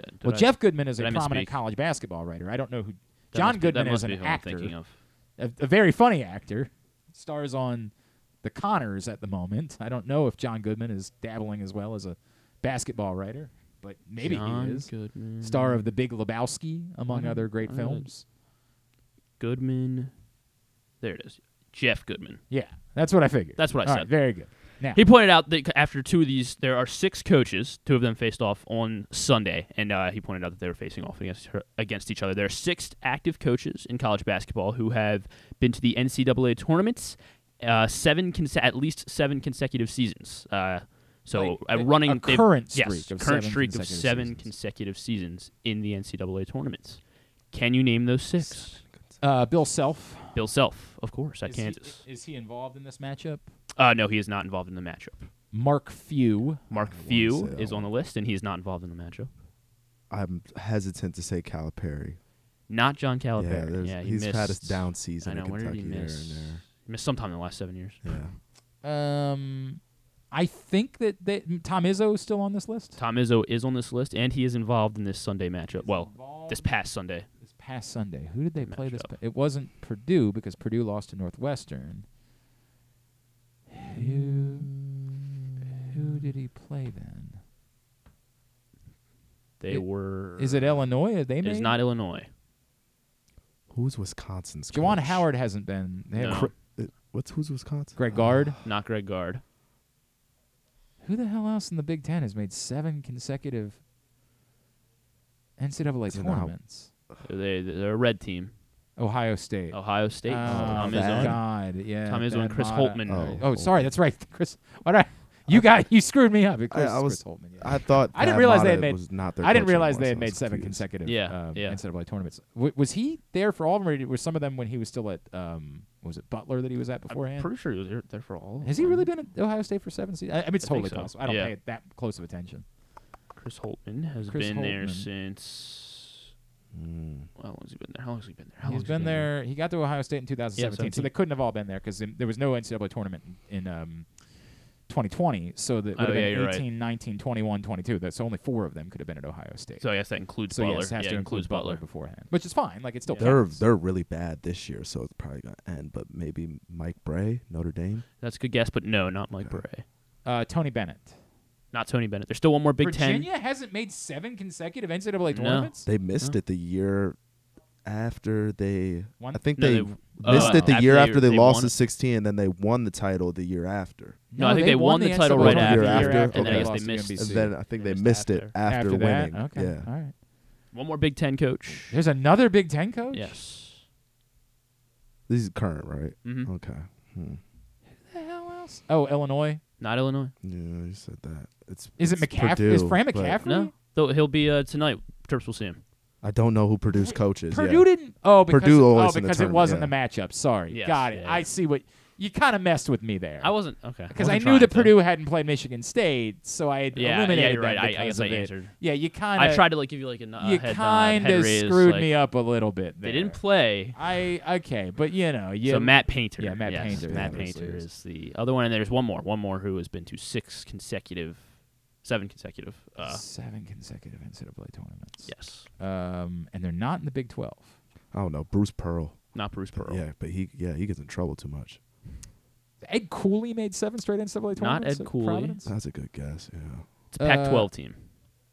I didn't believe there was a Pac-12 yeah. team that had made 7 straight NCAA tournaments. This is the only one that makes sense for it. Yeah. Is it what's his face? Dana at Oregon? No. The guy who played at Indiana. Oh. The guy who played at Indiana. Steve Alford? Alford. I know he coached UCLA. No, but Mick Cronin's the coach at UCLA. Oh. There you go. Mick Cronin. I didn't realize. So I got to do the math on Mick Cronin because he was at Cincinnati beforehand, correct? Yes. Yeah, it was. So between that counts. because Mick Cronin's only been at UCLA. It's so hard to like keep up with coach turnover in college. Okay, no, so I guess that's kind of on me. I've kind of misled it with saying.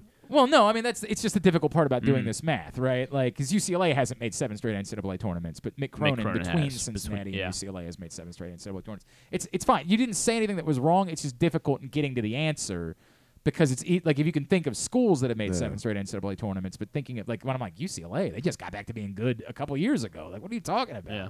But yes, Mick Cronin before that was at Cincinnati. So Izzo, Mark Few, Bill Self, Mick Cronin, Chris Holtmann, and Matt Painter. All right. How about that? How about that? Very good. Let's get Tubular because we got to go.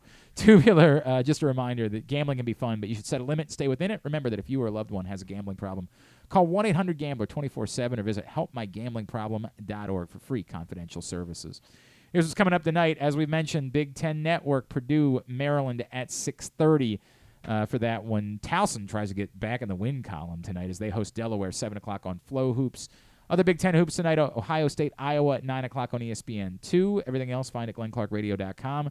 They will set the rest of the Daytona 500 grid tonight at 7 on FS1 with they call them the duels at Daytona.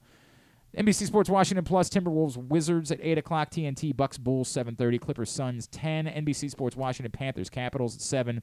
ESPN Devils Blues at 9. HBO Max for the U.S. women as they are in action tonight against Canada in the She Believes Cup at 7 o'clock. Tiger Woods is back. Round 1 of the Genesis Open is on ESPN Plus throughout the day and on Golf Channel at 4 o'clock. Access TV for Impact Wrestling tonight at 8. Anything non-sports-wise? Star Trek Picard, the final season is on, or the first episode comes out of the final season on Paramount Plus. New episode of Poker Face on Peacock. Post Malone's going to be on Impractical Jokers tonight on True TV. Keep walking. Obviously, keep walking. I'll be watching that when I get back from the Maryland game. He's doing the All-Star game as well. Post Malone? Yeah. Oh, big week for Post. It's weird that NBA, in Utah they found the one white guy that they could get to come perform that would be considered. Anyway, go ahead. And then Animal Control series premiere, the sitcom show on Fox with Joel McHale. It's actually, that looks funny. Yeah. It does. And I like Might Joel have potential. McHale, and I like the one girl was on that show, Mr. Mayor, that I liked. And I feel like there's somebody else on that show that I like too, and I can't think of who it is. But we don't have time. We got to go. Okay. That's at 9 o'clock on Fox. I will probably watch, or at least at some point, I'll sit down and watch Animal Control. I am doing my Sopranos rewatch right now. I have gotten through season 1. Wow. So I am flying making through some progress. Yeah, but I'm not. So you started like yesterday. No, I started at the beginning, like over the weekend. Oh, okay. Yeah, I mean, like I started a while ago. I've been doing like an episode every night, basically. I'm not through. I think I'm on episode 11, and there's 13 episodes in season 1. So I say I'm through it. I'm approaching being through season 1, but I'm gonna keep going. I'm going straight love through. Sopranos. Well, who doesn't love The Sopranos? But I've never done a straight through beginning to end rewatch of The Sopranos, so I've been excited about that recently. All right, very good. Thanks today to Jerry Palm, not Curtis Painter. I don't know why. Curtis. Where did that come from? Former NFL quarterback Curtis Painter. I think Matt Painter, got Purdue. me to, I don't know Jerry what Palm. just happened. Jerry Palm. Palm. Thanks to him. Thanks to our buddy John Klossmeyer, Chase Briscoe's crew chief. Thanks to Jordan Schultz. Thanks also to Jacob Hester. We'll get all of that up in the greatest hits section of the Oh my God, it's so good. tab at GlennClarkRadio.com. Stan will be in tomorrow. Yes, he will. Stuff and things. Stuff and Stan. Stuff and Stan. Excellent. Thanks to all of our great sponsors and partners, everybody at PressBox, and also the Baltimore County Police Department, Problem Gambling, Royal Farms, Costas Inn, the Maryland Jockey Club, Great 8's Memorabilia, Maryland Vascular Specialists, your local Toyota dealer, buyatoyota.com. We have a new partner that's coming on with them. I'm excited to tell you because we're going to hook you guys up with some free gear and some really cool shirts and just stuff to wear in the coming weeks. So I'm looking forward to being able to share more about that with you in the next week. Charles, you are on social. Instagram, charles.ap28. Follow Griffin at Griffin_Bass. Follow us on Twitter, Instagram, and TikTok at Glenn Clark Radio. Have a great Thursday evening. Go Terps, go Towson. Duke sucks.